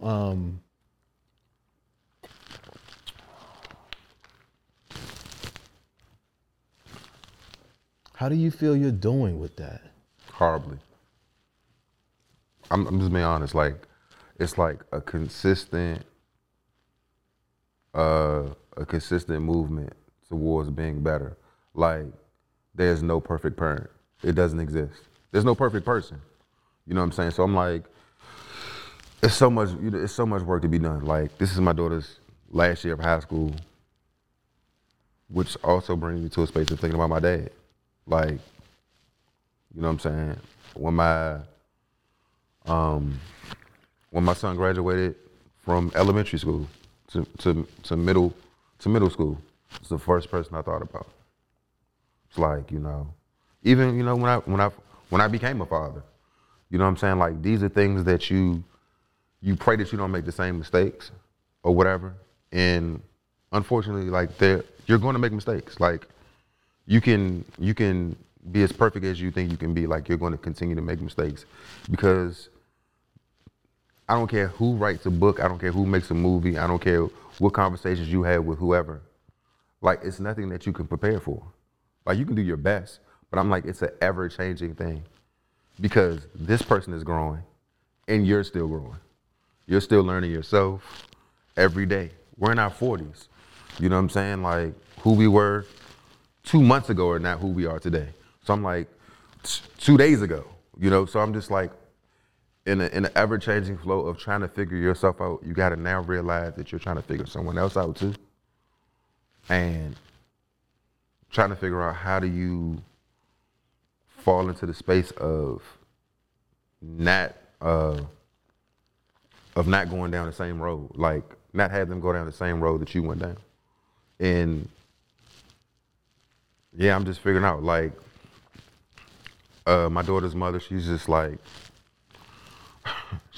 why did she talk to you? Why do you know these things? And I'm just like, because I've just created this, I've tried to create a space where my kids can tell me anything. I don't want them, no, I'm not your friend, I'm your parent, but I don't want you living in the space that I lived in. That was a space that I lived in, that I was just like I have a great aunt, my grandfather's sister. So in my household, it was me, my grandfather, my grandmother, my grandfather's sister, and my grandmother's sister. My grandparents have taken care of his sister and my grandmother's sister since they were like, my grandfather's sister started living with my grandparents when she was like 12 or whatever, because my great grandmother passed away from cancer. And she was living with my other great aunt, my grandfather's other sister, and she had just got married, and my grandparents had just got married, and she was like, I don't want no kid or whatever, like you don't have to take her. So I'm just like, my grandparents have been parents at a very early age when I really think about it. So I'm just like, I'm just trying to make sure that I take away everything possibly good that I've seen from that and do what I can do with it. And hopefully, you know, like, it's hard. It's a hard situation because, like, even with my daughter, like, sometimes when I have to tell her no or whatever. Now, my sons make it a running joke. You tell us no so easily, but you never tell Aaliyah no. Like, you just don't. And I'm just like, I don't know. It's just something about daughters that's like, I got you. It's just like, oh, come on, not with that face, not with those eyes and that voice. It's just hard, or whatever. And it's like, I know she's been through a lot. Like, she's voiced to me that she's, you know, the things that she's been through or whatever. And then sometimes I feel like the worst person in the world because I'm just like, what could I have done to have, you know, what better parent could I have been to keep you away from that or helped you move along through that process or whatever. And, you know, even with my boys or whatever, like my 12-year-old, like he's extremely, oh man, this dude has like the worst temper in the world, which I'm just gonna blame on his mama because I'm very like chill or whatever. And she's very chill too, so let me not say that, but I'm like, it's both of us. Let me not be that person. Like, I am that person, like, it takes so much, and it's the same with him. So let me be honest about it. Because it takes so much for me to, like, really, really be upset. Like, for me to, like, really get, like, there are things that just upset me or whatever, like anybody else. But I'm like, you're going to have to do a whole lot for me to, like, get out of character or anything that would make me feel like I would lose any of my integrity as a person. Like, I try just not to. There are things that, you know, that you need to be mad about or whatever, but just in even with them, it's like things that I'm upset about, I try to make sure I calm myself down and really hear them out before. I need them to understand, like, here's the thing, and this is why I say it's so different about parenting child to child. If I tell my daughter right now, I am disappointed in you, I might as well have shot her. She's just like, oh my God, like, what? Like, she's distraught by it. I tell my son I'm disappointed in you, he's like, okay. Like, all right, I know you're upset with me. I'll figure it out. Like, it's not, like, the emotional level of it is two different things. I know he's upset that I'm upset with him, or that he's disappointed that I'm upset with him, whatever, but it just looks different. So it's just, you know, managing all these personalities and your own, which is a crazy situation. Because managing yourself is a full-time job. Yeah. And I think, I talk to a lot of the people I know who have kids, man, and one of the things, and just about me even, is like being as a person that has my own idea of who I am. Mm-hmm. It's we're embarking on these journeys. Mm-hmm.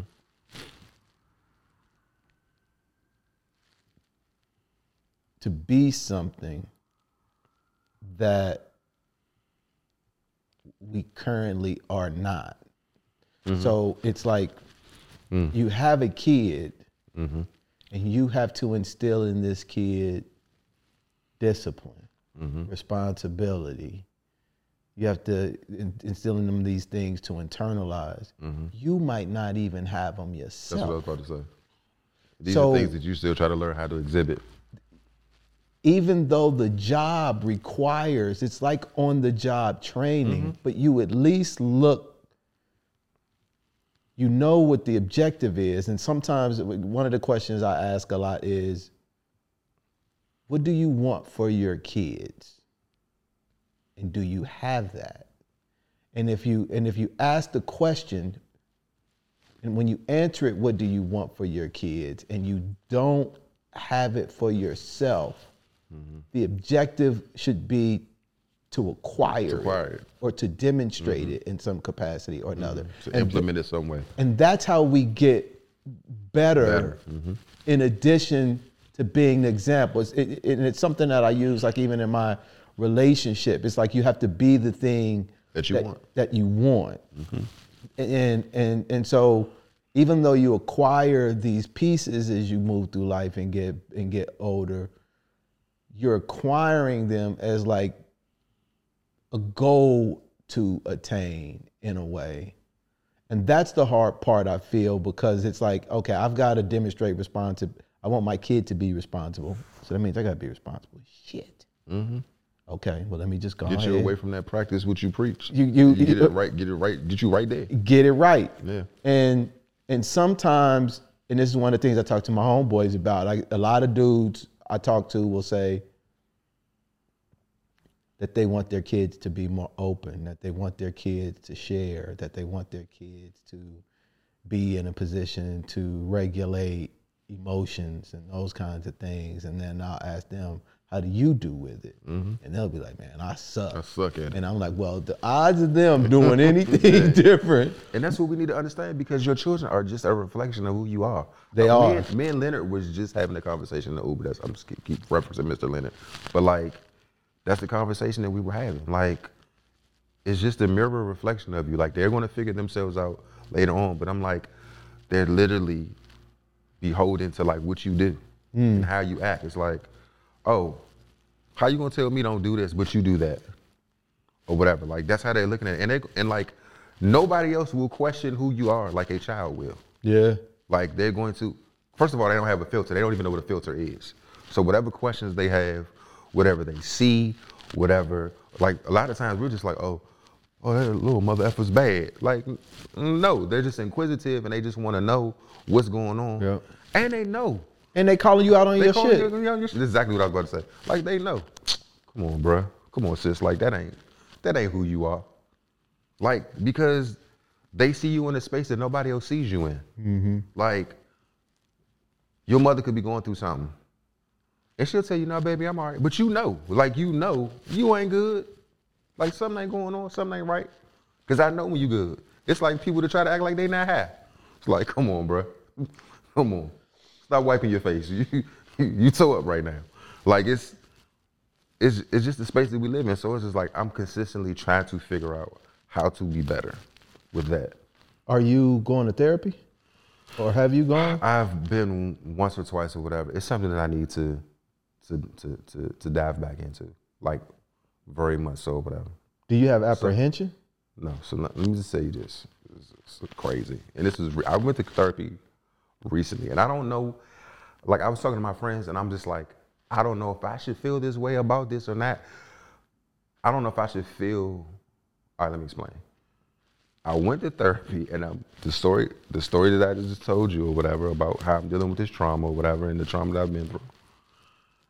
I don't know if maybe I just didn't look at it the right way. And that's what I'm thinking at this point. That's not what I was thinking at the time in which happened. I'm talking to the therapist, and this chick is crying. I'm talking about like crying. I'm like, how you gonna help me? Like, this is how I took it. And like, now, as I talk to you and as I've talked to other people, I'm like, yo, this is probably way heavier than I ever assumed it to be. Because I'm like, I don't know if I'm thinking about it every day. I know it still exists in my mind. I know these things still exist. I know there are things that I still deal with or whatever.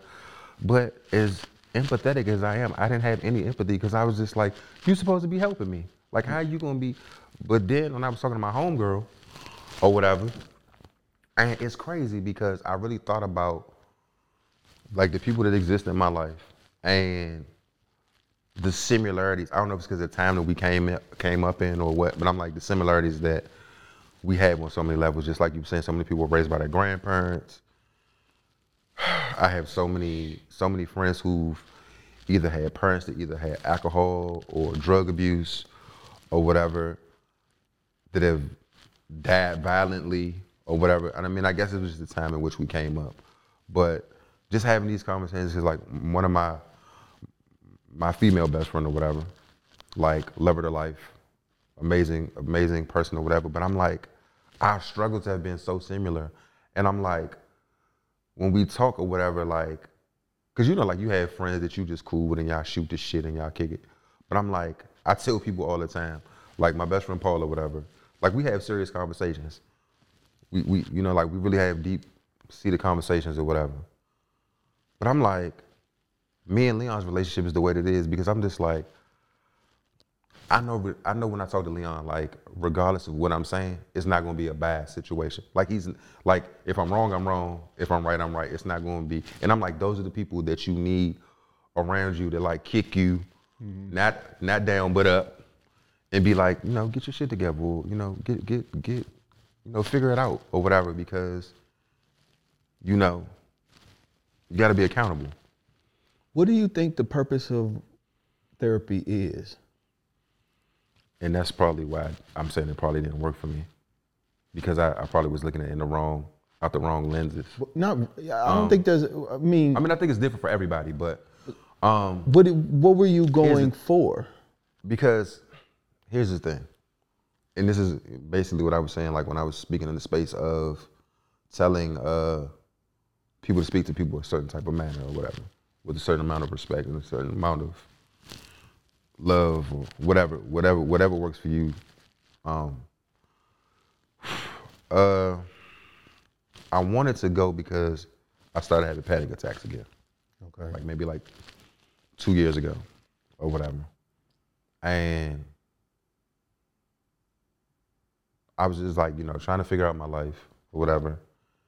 And I really when I really thought about what it was, it's when I turned 40. And I was just so maybe 3 years ago. And I was just as I go through these, I guess in my mind, I'm not really thinking about it, but I'm just I guess my body or my thoughts or whatever, this is where we are and what are we doing and how are we becoming better or whatever. Are you doing everything you can do? So it's I kind of just freak myself out. So I was just okay. Unfortunately, once you get older or once you just get into a certain space of maturity or just understanding of yourself, you're just okay, why does this work this way? Or why does this not work? Whether it be a relationship, everything's a relationship, but depending on where it sits in your life, you're just trying to figure out, okay. I know the biggest reason for me not getting to where I need to be is me. It's, you know what I'm saying? It's my fear of whatever. And I was having a conversation with my best friend, and I was telling him, I'm yo, it took a very long time for me to understand that, relationship-wise, if it fails, it's just not me. We live in a space that, nobody likes to fail, but I take failure so personally. I don't think nobody does it, but from the perspective that I have not tried because of my fear of failing. So it's now I'm okay, I need to figure this out because it's in my way. It's the brick wall in front of me, and I got to figure out how to chip away at this motherfucker one way or another because it is killing me. If I don't figure it out, my relationship with my kids don't get better. I'm not going to be in a successful career or relationship or whatever if I don't get this out of the way. Because I'm everything that's important to me is on the other side of that wall. And if I don't either learn how to climb over this motherfucker or figure it out, what am I existing for? And I'm not saying I want to leave. I'm not saying I want to be here. So let me make that very much clear. Understood. But I'm just when you ask me in the space of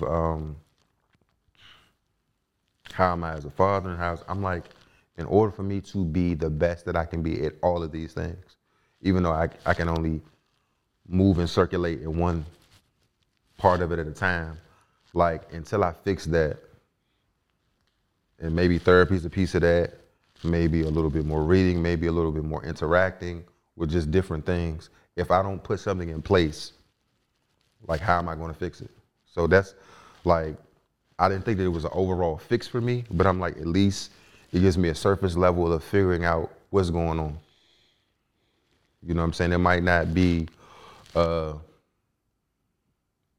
medicine for the disease, but I'm like, at least it might be a piece of it. You know, a lot of it I think is about acquiring tools, man. Mm-hmm. And the way we are raised in our experiences, human beings are very resilient. Mm-hmm. We know how to survive. Mm-hmm. And the tools that we develop over life to survive are meant to be used temporarily in a lot of cases. And sometimes it's because we're pattern repeaters.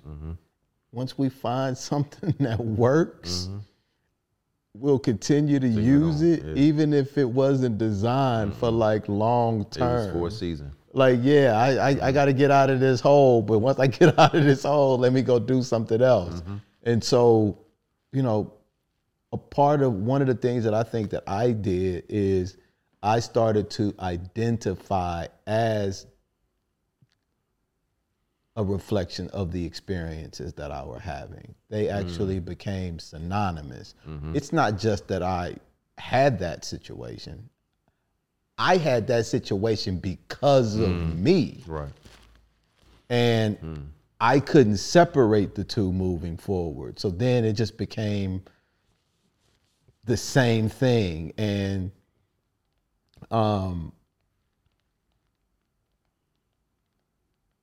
therapy for me was a process of separating the two so that I could look across and see them as separate things and recognize that, you know, a lot of what's happening to me is not me. And once I was able to separate them and see myself as a singular individual, as a person who's loving, as a person who is deserving of all of the things that I say that I want out of life, and that bad thing, what I call bad or whatever, was separate, I was able to give myself a break. You haven't stated, you've said a couple of things. One is that you didn't feel you reached your highest potential, and that you're holding yourself back and you're trying to be better.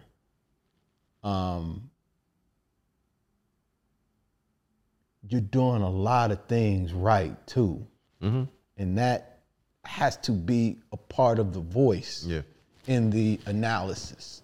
You know, and sometimes the deficiency, the parts where we are lacking, I feel, overshadow that and take precedence over all of the things that we're actually doing right and getting right and have figured out. It's like I look at it like the space of when you read 100 comments and you see one bad one. It's like that one bad one precedes all the good things that you've seen. Yeah. So, can I ask you a question? Sure. Has this been therapy for you? A form of therapy for you? Oh, 100%, bro. It's when we decided to put up cameras and talk, I had no fucking clue that I was going to discover me and learn about me.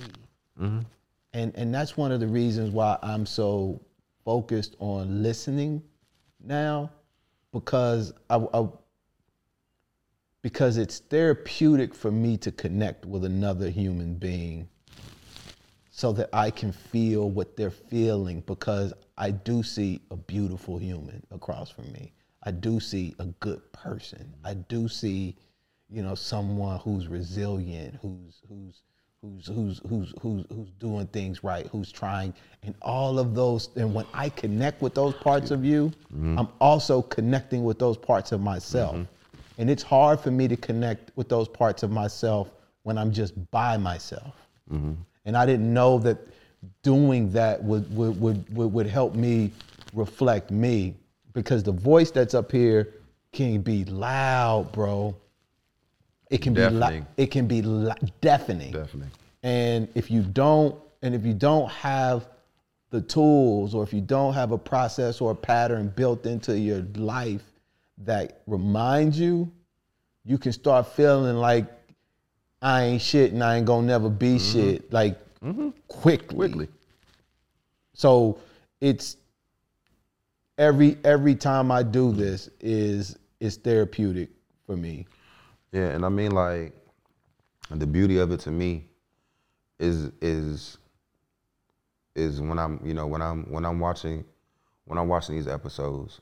Let me not say episode. I don't like that word. I mean it is, but when I'm watching these conversations, because that's more of it. What it is to me, it's just a needed conversation or whatever.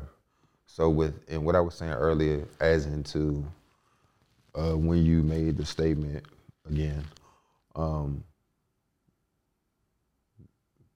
That I might give to you today, what you give to me tomorrow. I've also had to realize in a space for myself, because my friends always say this to me, and my family always say, they're like, are you giving yourself that? You know what I'm saying? You really have to sit in that space and think to yourself, like, hey, am I, like, my friends like, yeah, you go hard. You go hard for our friendship. You go hard for this. Are you going that hard for yourself? You know what I'm saying? Like, and the grace that you give these people, are you giving yourself that grace? You know what I'm saying? Because the path is the same path. The grace that you extend to somebody else. Now, what has helped me is to discern between. I love that word. The intention, because sometimes what's grace is manipulation masked. Yeah. So I'm not extending you real grace. I'm actually trying to get something from you, and I'm using this as a mechanism. That will also be reflected back to you too. Who gives a fuck what you call it? It's the intention, that is being reflected back. So if you are genuinely extending grace, if you're genuinely extending like love and these things that folks are seeing, because they're seeing it in you too. When they look at you, right. then that path is the same path. But you got to make sure, not got to, but it's helpful. It's the tool that I use, and because I didn't have a method to see me in the beauty in the world. Right. I didn't have a way of seeing it in, and now I say that kind of stuff a lot, man, because it is something that has helped with like these forms of like depression and anxiety. I don't have it all figured out. I'm still scared as a motherfucker, bro. I'm still insecure. And I'm still doubtful. Yeah, you see it every day. I'm talking about outside of yourself. Yeah. All this stuff that's going on, like you're just like, they're like, oh, this person's bad, this person's this person's that. Like, what are they dealing with? What are they dealing with? Like, I'm not trying to take away whatever it is that they're doing, because it's wrong at the end of the day. And at some point in time, you know when you're doing wrong. But do you know how to stop doing wrong? Is a question. Do you know how to move into a space of good or whatever? Like, I was having a conversation today, Saturday. I was having a conversation Thursday. I was at a bar, eating some food, and these two guys were sitting to the left of me. And we were talking about, I don't know if you heard that, like, the Metro Transit shot this guy at Anacostia Station Thursday. and they were saying that they were circulator bus drivers, the two guys that were sitting beside me, and they was like, is their coworker who this guy was on the bus with or whatever, who the guy who got shot was on the bus. So they asked him to get off the bus because he had a gun or whatever. So I guess when transit police, you know, apparently from what I was told, they asked him numerous times to put the gun down, and he wouldn't. So they shot him. I don't think he died, but I don't believe that he died. But I'm just like, when they were saying, oh, that motherfucker crazy, that motherfucker whatever, and I'm just like, what was he going through? Yeah. I'm not trying to take away from what he was doing or the lack that he was doing something incorrect. What was this person going through? Because I'm just like, I don't like. Was this said on your show? I'm trying to remember where I heard this. I'm trying to remember where I heard this phrase. I'm trying to remember if it was on here, but the phrase is that that suicide is inward homicide, and that sounds familiar. Yeah, suicide is inward homicide, and homicide is outward suicide. So it's like these young boys is killing each other, or really just killing a reflection of themselves, yeah, or the demons that they dealing with. So it's like I'm so mad at myself. I'm so scared what's going on in the world, but I'm scared to hurt myself, so I'm gonna hurt you. Or I'm doing something to myself because I'm scared that I'm gonna hurt you. Yeah. Or whatever. Like, so I'm just like, it's just like, how do we get to a place of figuring it out? So I just felt like maybe that's what I needed therapy for. Just a small piece to just figure out an ever expanding thing that's going on.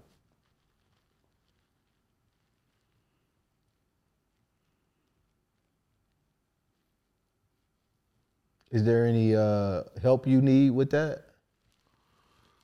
Yeah, I'm just trying to find a good space to go to or find somebody that I'm comfortable with. And just being honest with myself. Like, it's crazy that,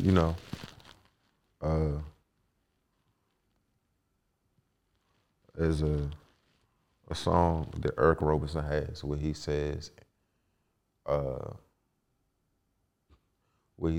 I can't talk to you about you. And I'm like, that could either go one or two. Either that could be me saying that to you, or that can be me saying that to me. You know what I'm saying? And I'm like, that's real. Like, my biggest relationship is myself. You know what I'm saying? Yes, I have these children, or mom, I have family, friends, or whatever, but I'm like, the relationship that I need to work on the most to be influential and to be positive in these other relationships is the relationship I had with myself. So. And we don't hear, increasing the awareness of watching men acknowledge certain parts about, that kind of stuff, man. It gives other people permission, man. It's huge. Mm-hmm. We hear all the time about how important representation is. Mm-hmm. We talk all the time about, I didn't know I could do it until I saw a black girl become, I saw a black man or da-da-da-da-da. Mm-hmm. We understand the value mm-hmm. of examples. Mm-hmm. And we need the example of strong black men mm-hmm.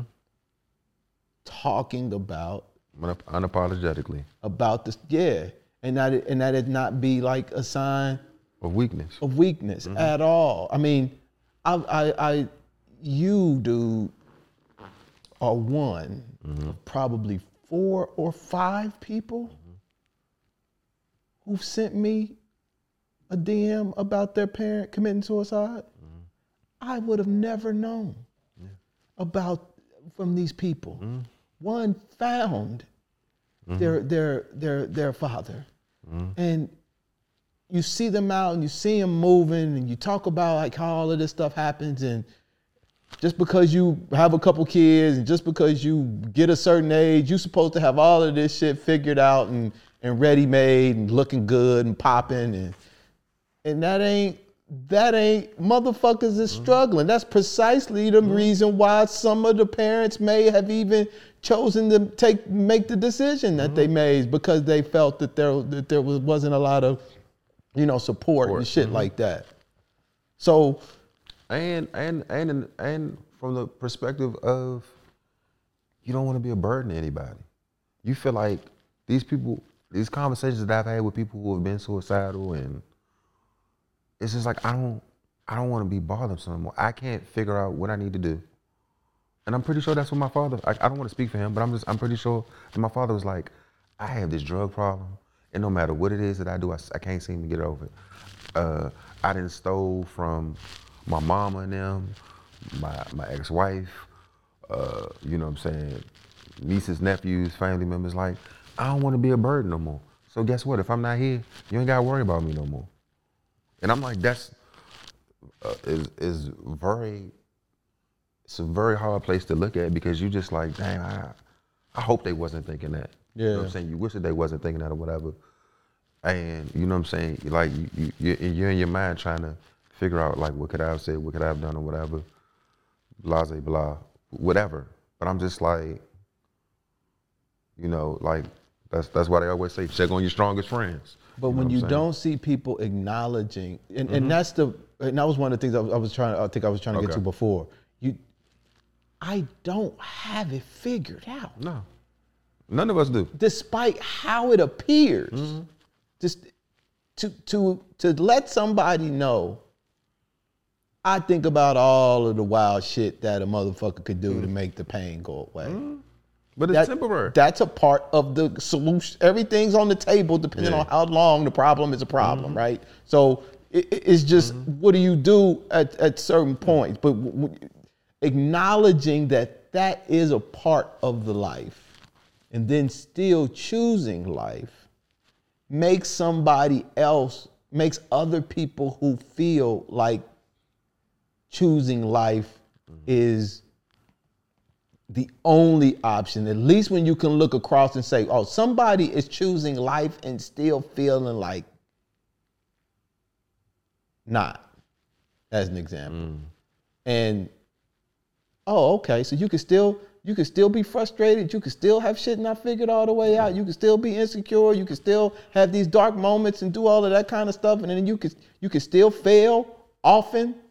You could do all of that and still choose life. Yes. Yeah. Yes, you can. My grandfather, he'd be like, man, the minute that you tell me you figure it out, it's over. It's over. It's over. He'll be 89 this year. And he's, you know what I'm saying? He's just like, man, he's just like, I'm still figuring it out. I'm like, dang, at 88 years old, he's like, when do you stop figuring it out? When you close your eyes for the last time. That's when there's no more figuring it out. Dude, if you look at the logo, there's a space that is at the bottom of that logo that is intended, that was intentional, and it is there to represent that it's never complete, bro. You never have it figured out. As close as you think you get, as close as that line is to that bottom tuning fork thing, to make it complete, to live means to constantly have that space. So, which means that there's doubt, there's unknown, there's this sense of lacking that we have to contend with as being human. That's just a part of the human experience that doesn't go away until you out of here. And I wanted to remind myself. And honestly, it still lives, because it lives with whatever's behind. That's whatever true. you touched. That's true. Yeah. That's true. That's true. That's true. That's a good point. Marvin's one of your favorites. He been gone. Whatever he put on that wax or whatever he put on that tape, it still lives, and it still lives. And he helps you, and he helps me.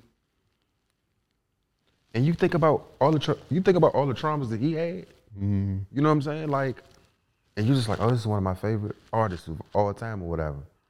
And I'm like, that music is what that music is because of his traumas, because of his demons, because of the things that he's been through. Because of not having it figured out. Divorce, children, society. So who's not going through it? And there's beauty, and so a point comes that you start to see beauty in it.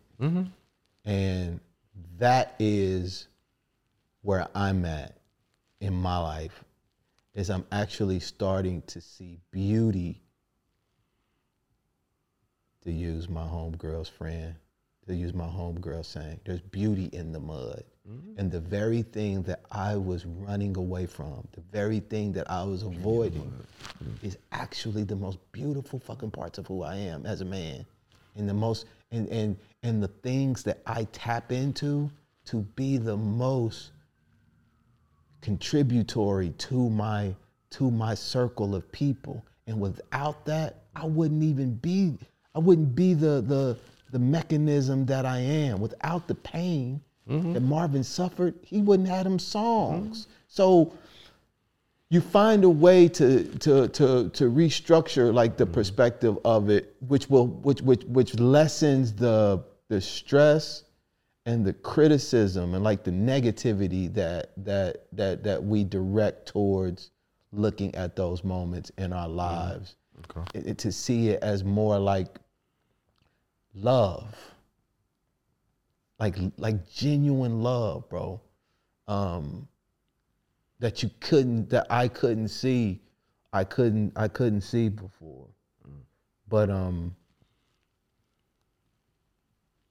it's there. It's all around you.